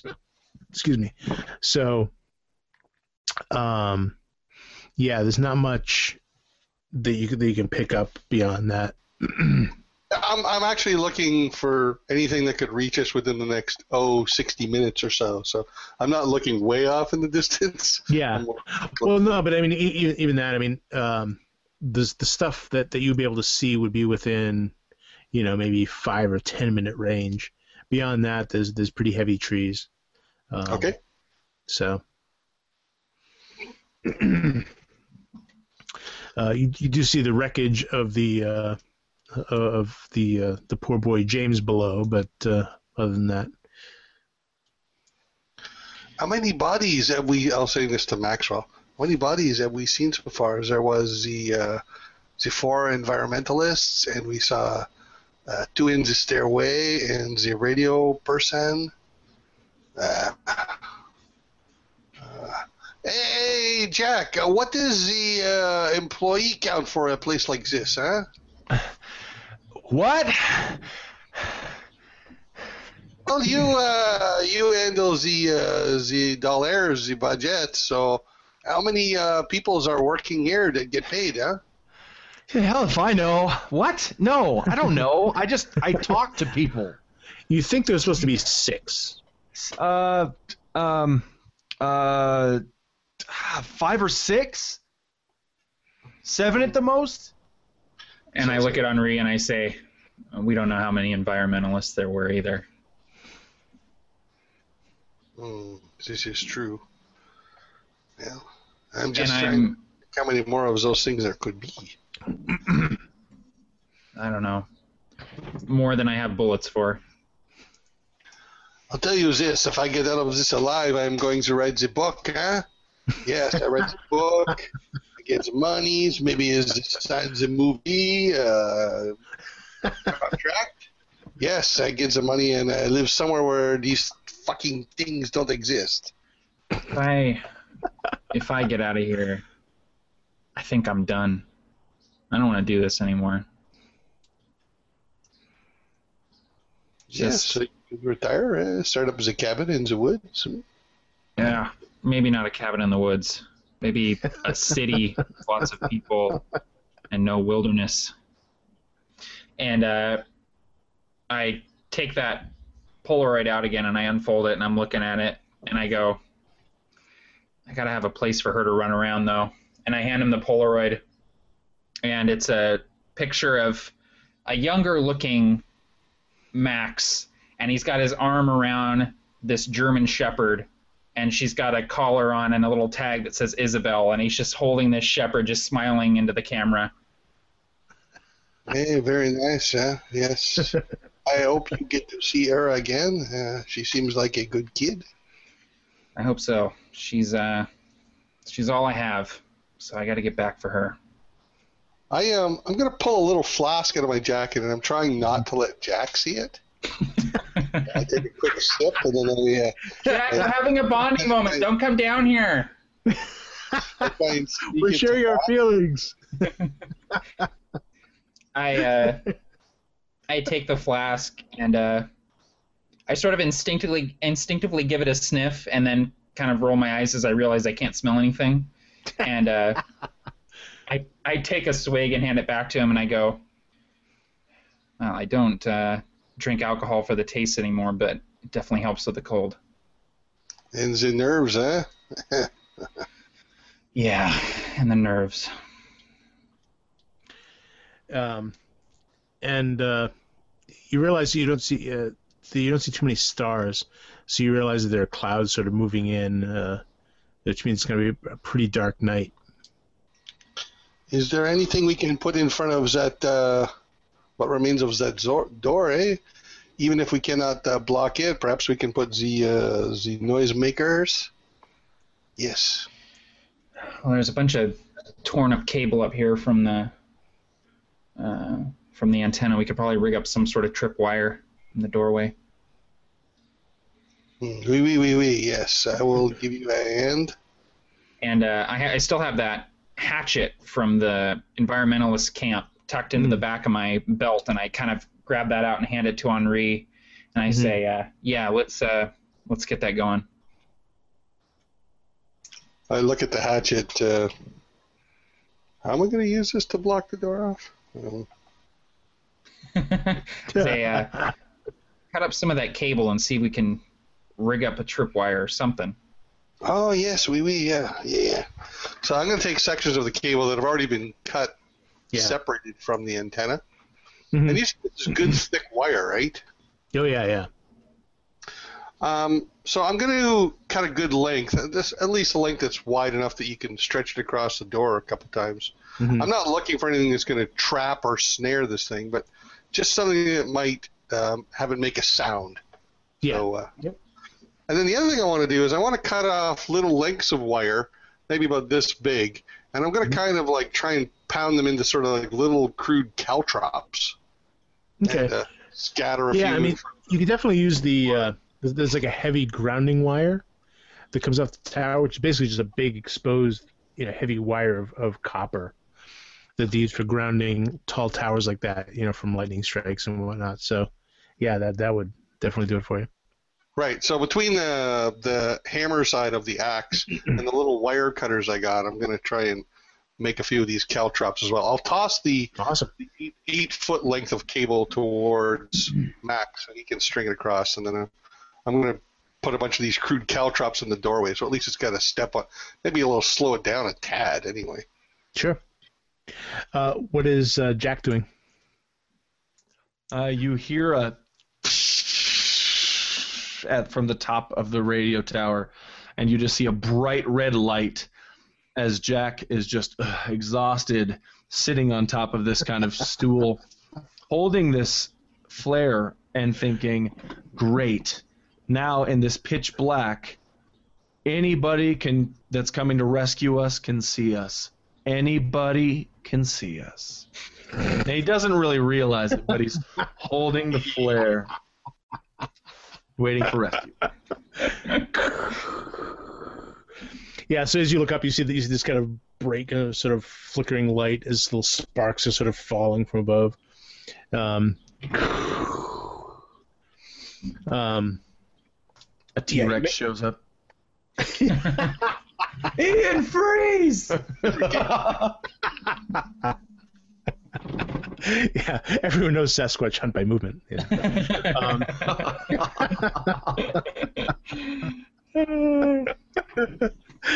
All right, so he's up there holding his holding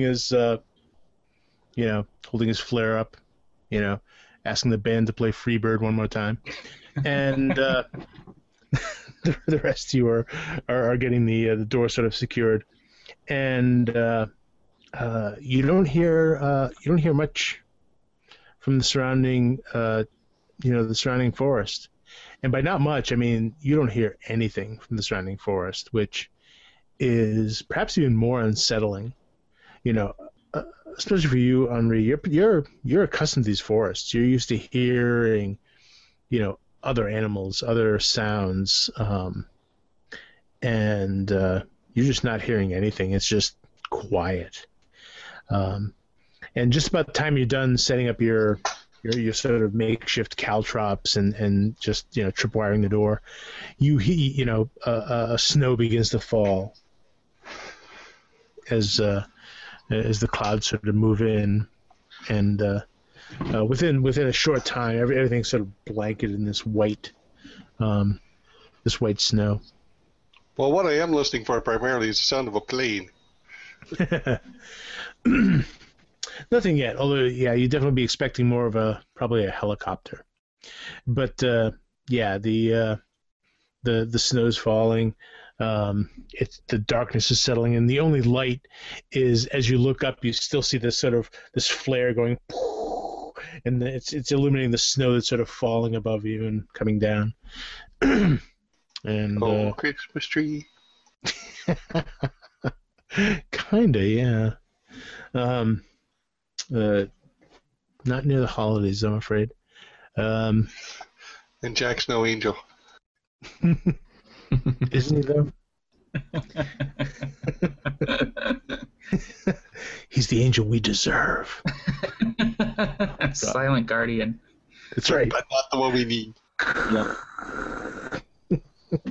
I'm just kind of standing there with my rifle, and I'm just looking at the door and occasionally taking out that Polaroid and looking at it. And I just look at Henri and I go, how long has it been? Has it been an hour yet? Do not think so, monsieur. Perhaps 20, 25 minutes. Perhaps 30. This is the worst part about tours in the Middle East. It's the waiting, days of it. You just sit there waiting for something to happen. It's almost like you almost wanted something to go wrong, so you could go work. It's like now we're just sitting here, just waiting. Never been one for waiting. It is strange for me too. I am used to the animal behavior and how and grizzly bear, perhaps a polar bear up in the north, but this is like nothing I have seen before. This is not like animal behavior. This is like half and half. The Sasquatch, I did not think. You hear the stories, the tales, you think them the folklore, huh? But not like this. It's almost like it seems like that the people become these creatures somehow. They're like shedding their skin. But why? How? It does not make the sense. There is no science for this. No, there's not. I remember I'm from the Pacific Northwest, and I remember hearing old stories about skin changers. People who could literally shed their skin and become something else. Like werewolves. The tales are everywhere, huh? But how many do you know have the proof? I'll tell you, if we can survive this, we can be rich, huh? You have the proof of the Sasquatch? Look, it is right there at the bottom of the ladder. You took it out with a gun, you showed it to the fucking boss, huh? Yeah. Yes, I did. About this time, the flare goes out. And Jack's okay up there. And you're plunged into absolute darkness.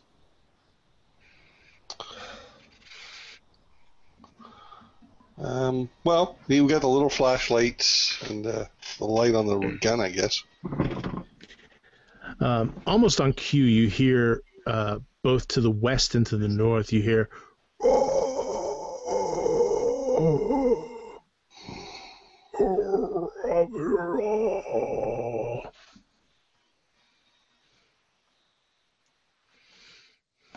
I look at Henri, just listening to the roars kind of echoing, and I say, I don't think I have enough bullets, man. Perhaps we can maybe delay them. We can put down the distraction. If we go to the far end, opposite the ladder, maybe we start the fire, something. Yeah, whatever you think is going to work. You just point me at something you want me to kill, and I'll do my best. Jack, are you all right up there? Yeah. What's up? Yeah, Jack, you're sort of hanging up there. You have your regular pack, plus you have the pack that you took from poor James that's still hanging on you with the still loaded down with those strange liquids and rice balls. I pull out one of the bottles and I open it up, smell it one last time, and take a swig. Okay. Sasquatch. It's very spicy, but it also has kind of a warming sort of quality to it. It puts hair on your chest, literally. Yeah.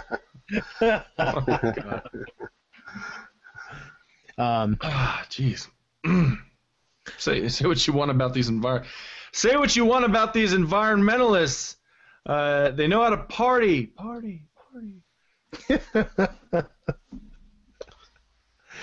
I'm going to shake my head. I want to walk over to the southern edge of the roof, opposite where the ladder is.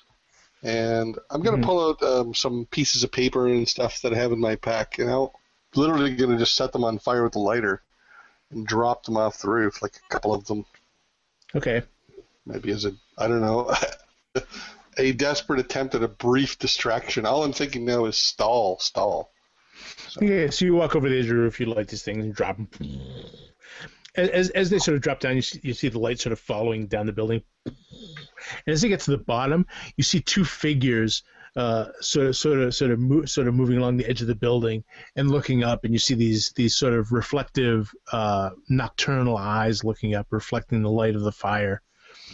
And you hear this sort of the stereo of voices. So I saw enough to know that they're not human. Yeah. Oh yeah. Great. Yeah, it's two of these things, and they clearly saw you. Well, I'm going to move away from the edge and head back towards Maxwell. They are. You start to hear some bang on the side of the building. Boom, boom, boom. Well, that's okay. They're down there banging. They're not up here eating. I think they are surrounding the building, perhaps. Like you say, there is not enough bullets. How many are there? I saw two there, and that's just the place I happen to look. I'm afraid to look the other places. Well, I'm going to save my last 2 mags here for the ones that get up the stairs. If I start taking shots at them from the roof, I'm not going to get as many kill shots. Don't yes. The thing don't fire till you see the whites of their eyes. I'm going to do that. You hear some sort of tearing of metal. It sounds like fencing as it's being torn apart.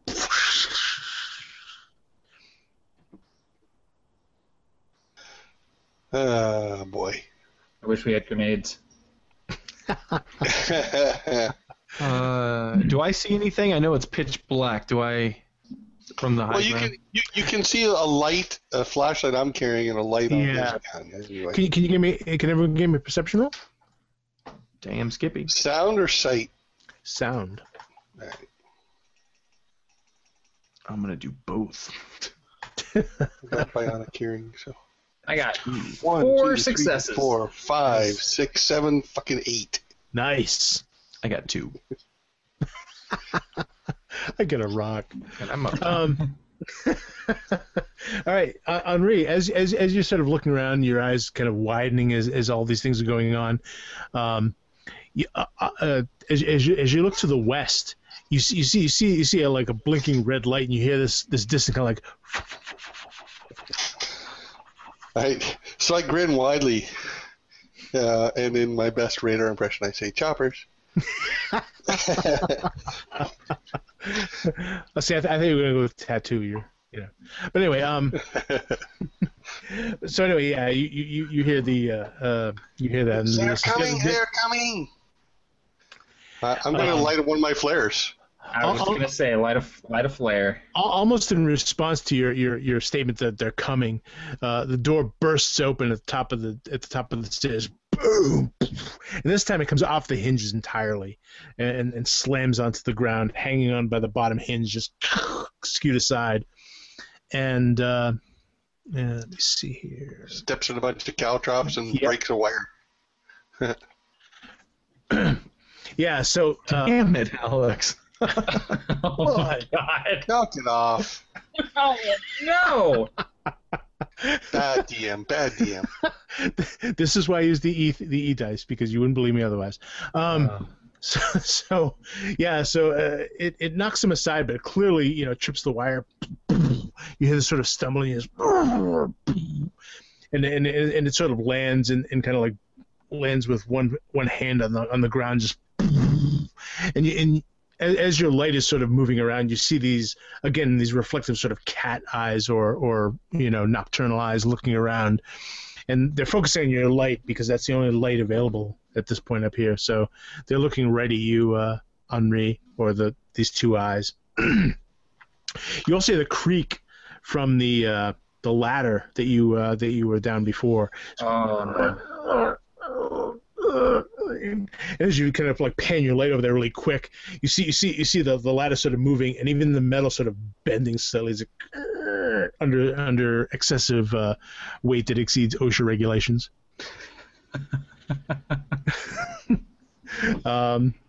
So why don't we start with Deadmouth? What are you doing?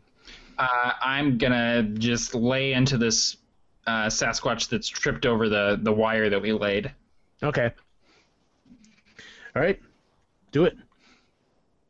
All right, 1, 2, 3, 4, 5 successes. That's my worst roll with the gun yet. Out of 15, that's horrible. Yeah. That's right. It only got 3, so. Okay, cool. So that's 5 total then. Oh, nice. So your weapons just right up the front of it. See in the faint light from Henri's flashlight, which is kind of bobbing around at this point, you catch these little puffs of blood, and think as it comes lunging forward. Jack.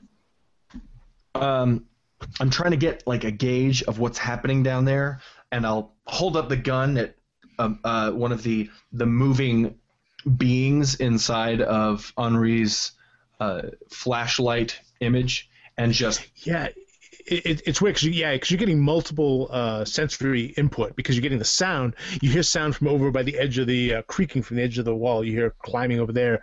Then you hear something from here, and you see Henri's flashlight sort of flash across something. You hear the gunfire flashing. So you kind of see that Max hit something. Well, I'm going to look at one of these moving figures and just shakily boom from atop the radio tower. Sure. By the way, if you get no successes, then you might hit one of your companions because good. Yep. I mean, darn, I don't want that. Okay, so that's dexterity. Yeah. Two dice. What? It's dexterity. It's not firearms or whatever. He doesn't have firearms. I don't have firearms. Yeah. Got it. That was my distinct request before we played. I want to play someone who doesn't know how to fight in any way, shape, or form. He should never be given firearms. Bam! Oh, I got 1 success. Okay, good. So you don't hit. Oh, actually, I should actually roll because it's only fair to the thing. Because you might get lucky. Who knows? Yeah, right. Let's see what you get. No, but you do. But you do miss you do miss Max, so it kind of hits like in the middle between you and this creature, but a little closer to Max than Max would probably like. So it's like deflecting off the roof, all the gravel up there just kind of sends the bullet, ricocheting off into the darkness. Henri. All right, so I'm backpedaling. As a sort of a free action, I'm just going to sort of drop the flare that it rolls towards it, in that area. Oh, just so get the light away from it. So you light a flare? I had lit the flare before. Oh, sorry, I missed that. Sorry. Okay. That's it. So I dropped, as I said, I just kind of let the flare sort of tumble from my fingers, but towards it. You know what I mean? Okay. And then wait, which one? The one's coming up the ladder, or the one just came through? The one came out of the door. I'm much closer to the door than the ladder. Gotcha. I'm backing up, and then. All right. Firing away. You still hear the creaking behind you, something coming up the ladder. So make your roll for the attack on the door guy. 3. Okay. He gets only. I'm gonna give him that. He gets 2. So you get 1 plus your. Plus 2. Okay. So boom! You catch him in the shoulder. The thing jerks backwards. And as your light sort of flashes across its face, its face just looks enraged, kind of clenched in just this bestial fury. Blood is beating at the corners of its mouth as you see just the blood splashed across its chest. Plus, it's lit from below now with the flare. Even yeah, exactly. With this red light coming from underneath it, it looks like some sort of demonic visage as it lunges toward Max and attacks him with these talons, just raking down.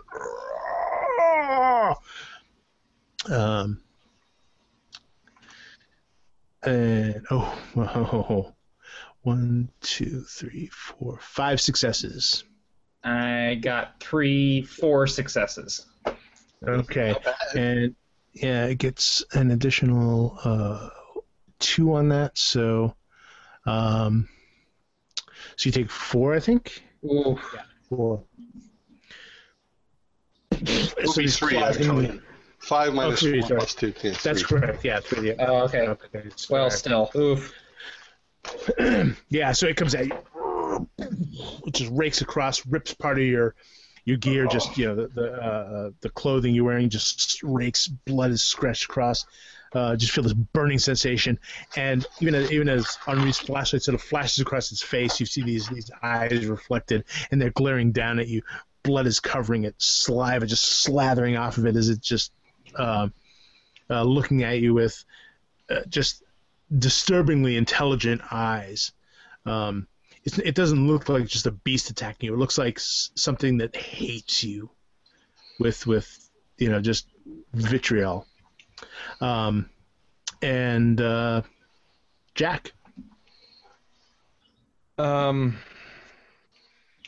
Jack would try to start climbing down, but he's so weak that it would take quite some time. But that's what he's going to do. He's going to start his way down. About half an hour before they showed up, so you would have caught your breath anyway.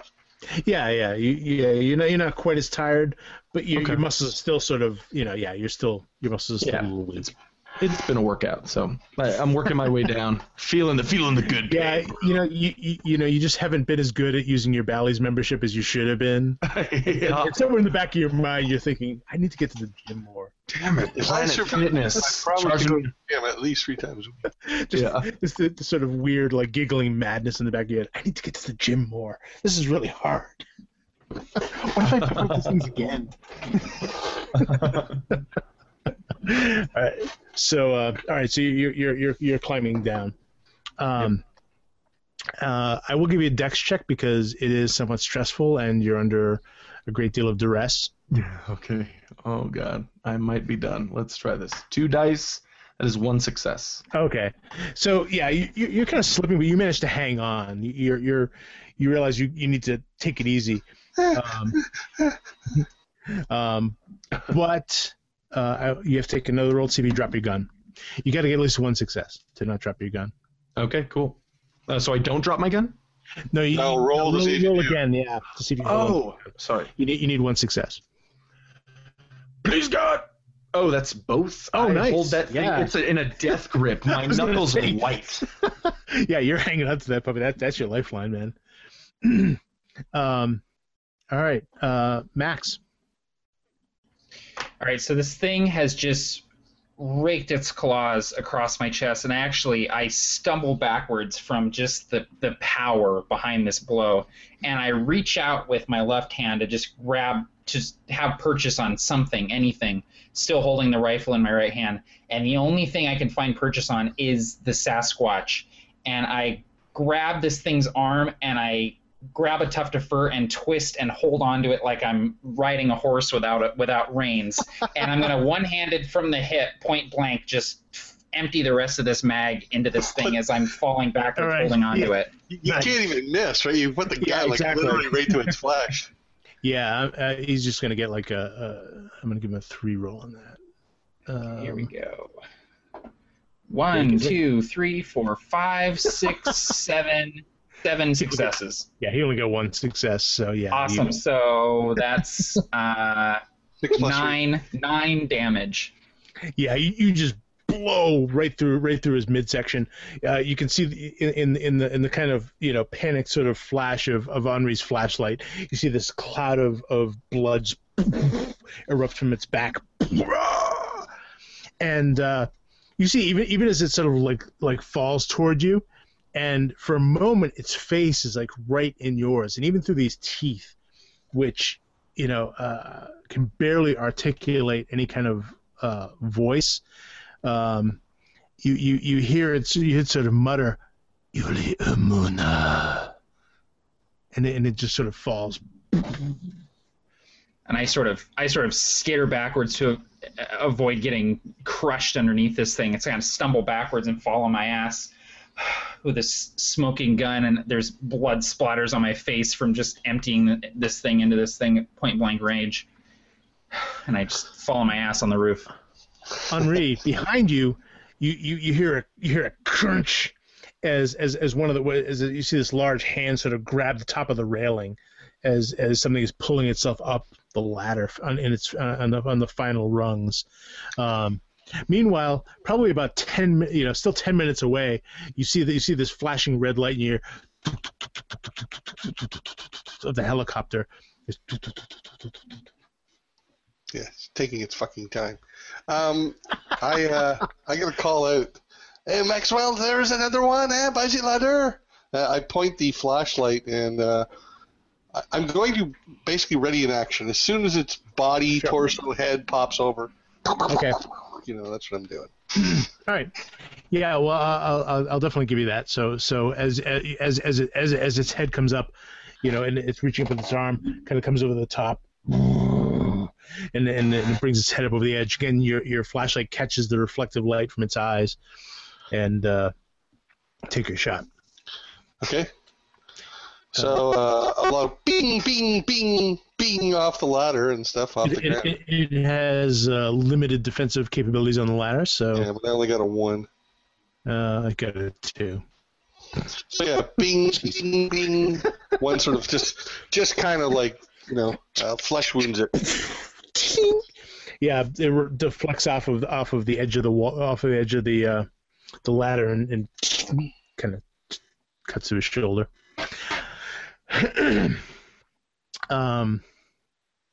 Jack. You hear kind of the crumpling of Jack's body as he kind of leaps the last 5 feet and just clunk on the ground and picks himself back up. And pointing. There! Ah! Boom! I just raise the pistol and try to blast him. All right. Wait, the one on the ladder? Yeah, the one that just came up. Okay. The one that's coming out. Cool. And I miss both times. Okay. So the bullet goes off, who knows where. The helicopter. Right. No! Don't even Crashes joke. right into the Yeti, killing you.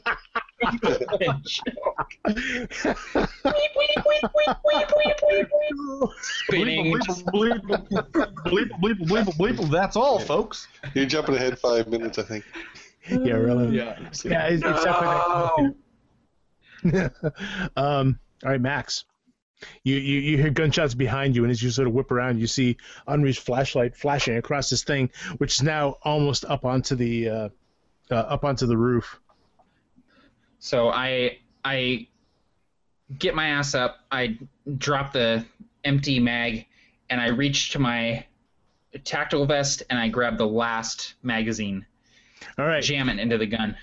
Yeah, as you do, that you're standing almost right over the flare that's burning. So the red light is sort of like coming up from underneath you, like lighting you from underneath in this red glow as you jam the last clip in. Yeah, I just have it shouldered, and I just have this resolute look on my face, this splatter of blood, and I walk towards where Henri is, bring the gun up, and take some shots at the one coming up the ladder. And I'm taking my shots in these quick little bursts, trying to conserve as much ammo as possible.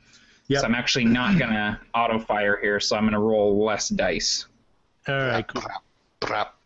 Yeah, it still only gets 3 because it's limited in its movement. So okay, it gets 1 success. 1, 2, 3, 4, 5, 6, 7 successes. Jesus. So that is 9 damage to this thing. Yeah, you catch it right across the forehead. Yeah, its head snaps back in the spray of blood as Henri's kind of trembling light illuminates it, and it lets go of the ladder and goes falling backwards. Landing on its pal who's at the bottom. No, its pal is on the ladder. But no, remember the one we killed there earlier? Oh, that one, yeah. Yeah, but it has another pal on the ladder. I'm so glad we brought G.I. Joe with us. I know, really, yeah. Yeah, what would you do without me, man? Well, it's kind of cool Die. because stepping out of the game for a moment, in most Call of Cthulhu games, the guy with the gun is the least valuable. In this exactly, which is why I was like, I've never played a super gun-toady character in Call of Cthulhu, so I'm just gonna go for it. And it's like, oh man, this is so awesome! I'm killing so Sasquatches. Yeah, definitely got top score. Yeah. So again, you're seeing the helicopter sort of come, and about this time you see its spotlight come on. And begin kind of shining toward the roof, begin panning across it. So you get this kind of helicopter above with the light sort of like, panning across the roof, trying to see if there's anyone up there. I'm waiting for the plot twist where we get in the helicopter and we're like, go, go, go, and a Yeti turns around from the controls and goes, ah! And we go, ah! And then it just cuts. That's where You're jumping ahead again. I'm sorry. I'm just that image is too much. It's one of my plot twists, man. I'm going to pick up the flare at his feet, and I'm like, All right. Yeah. So quickly the light sort of pans on you, and it's now just pretty much focused on Henri at this point. And Henri, it's your turn. well, that's what I was doing, really. I was grabbing the flare, and I'm like, so make sure it sees us. Yeah. Once I know the spotlight is focused on us, then it's about 5 minutes out. It's about less than 5 minutes out now. Just Jack.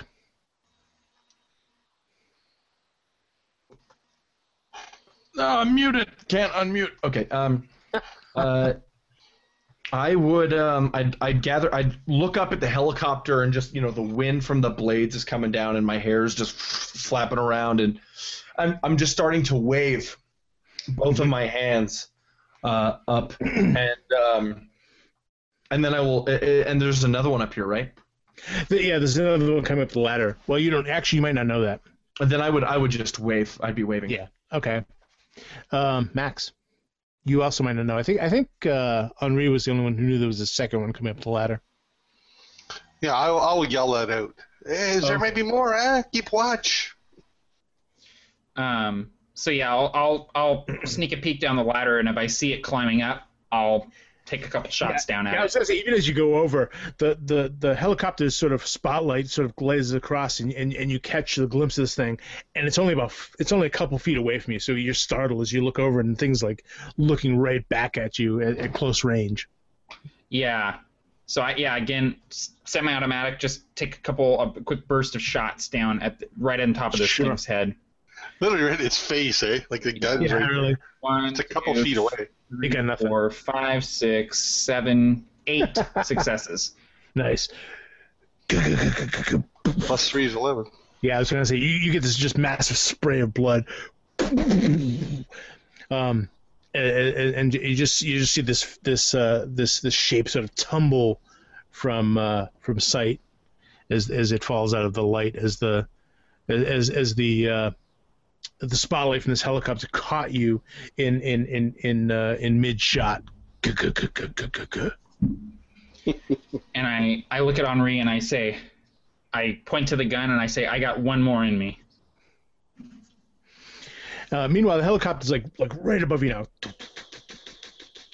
and it's starting to drop down ropes. I'm scanning around. I'm like wildly waving the flashlight around, looking for more threats. At the same time, I'm moving for a rope. There's this ice cold wind sort of blowing around you because it's already cold out. So as the downdraft from the helicopter is just like blowing you around, and you see a one of the Coast Guardmen sort of lowers himself down, and he starts looking around, and he gestures toward you. It's like, come on. Mm-hmm. I'm running for him. I am going to. I mean, it's got to be within a couple feet of me, so I'm going to delay long enough just to grab a handful of fur off of one of the Yetis, like just one of the dead bodies, and stand up again. Like I'm not even going to stop moving. You know what I mean? I'm just going to reach down, whatever I get, even if I get a couple of hairs, jam them in my pocket. I'm going to wrap my arm around the rope ladder or whatever. Go! Get the fuck out of here, eh? Get Sam. We've got the Ernie's. There may be more. So the guy's like, calm down, sir. Calm down. You're going to be okay. We're going to get you out of here. What's going on? We have no time. There is monsters, animals coming. Monsters. He hands you a loop of rope, and he says, "Here, let me put this on you, sir. Be calm. Calm down." And he starts to put you, put this harness on you. You're going to be okay, sir. I'm whipping the flashlight around. I also make sure I point it at the frickin' dead Yeti on the roof, so he sees that. But at the same time, I'm whipping it around looking for more threats. I was going to say, he's paying a lot of attention to you. He's just getting this harness on you, and before you know it, you're being jerked upwards as you're being pulled upward. Meanwhile, another one's being lowered down, and he points to Jack. Yes, sir. Come on. And I'm running towards him. Okay. With my cat. Probably not gonna as you get over there, you hit the wind is just blowing down at you. He's getting this harness on you and getting you lifted up. And finally, he points to Maxwell. Sir, lower your weapon, sir. And I reluctantly just kind of take my hand off my weapon and let it drop in its harness, so it's just hanging off the front of my tack vest. And I do a quick, just like, almost like I'm expecting my squad to be with me. I'm like, everybody good? Everybody out of here? And then I move towards the helicopter as just quickly as possible. All right. So they get you in a harness and they pull you up as well. And pretty soon the other one's being, the Coast Guardman is being pulled up, and you're being buckled into your seats. And of course, you're having a hard time hearing anything with this, the helicopter, the wind, and as you sort of look down, you see the remains on the roof. We have to go. This is at the extent of our fuel. We weren't completely refueled. Go. Wait.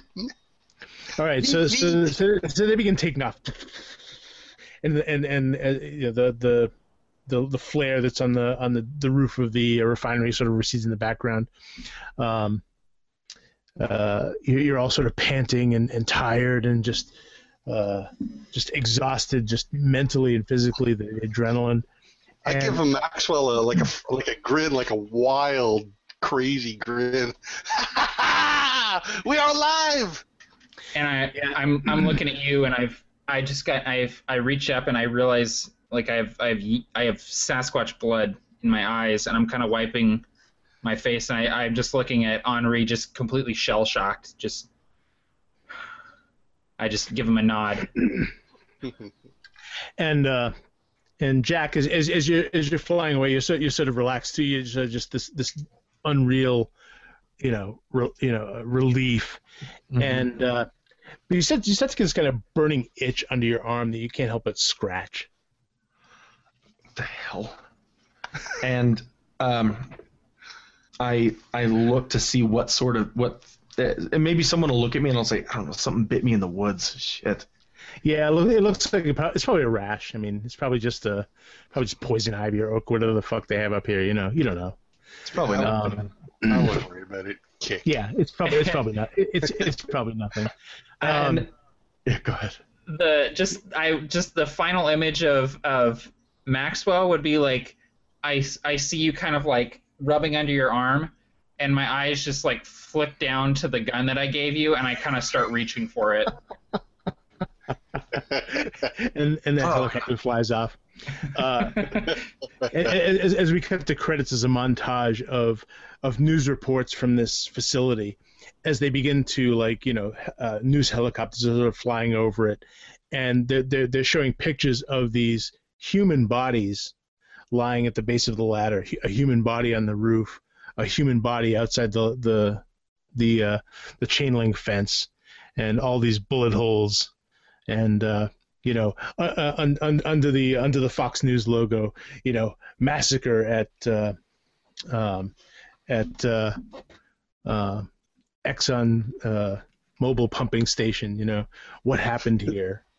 There's a little inset of them interviewing Henri, and he's got like the fibers he's showing them when he's telling the story. I was gonna say. I was actually going to say, scrolling along the bottom of the screen is something about a helicopter crash. Yeah, exactly. Yeah. New, just in, Coast Guard helicopter crashes in the mountains. Yeah. Crazed economist goes murders every office. Oh my gosh. Crazy. That was a Yeah. blast. That was awesome. Good game. Great fun. Yeah.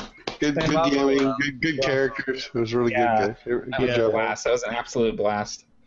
Oh, that was so fun. It was a fun ending. Awesome. Thank you guys.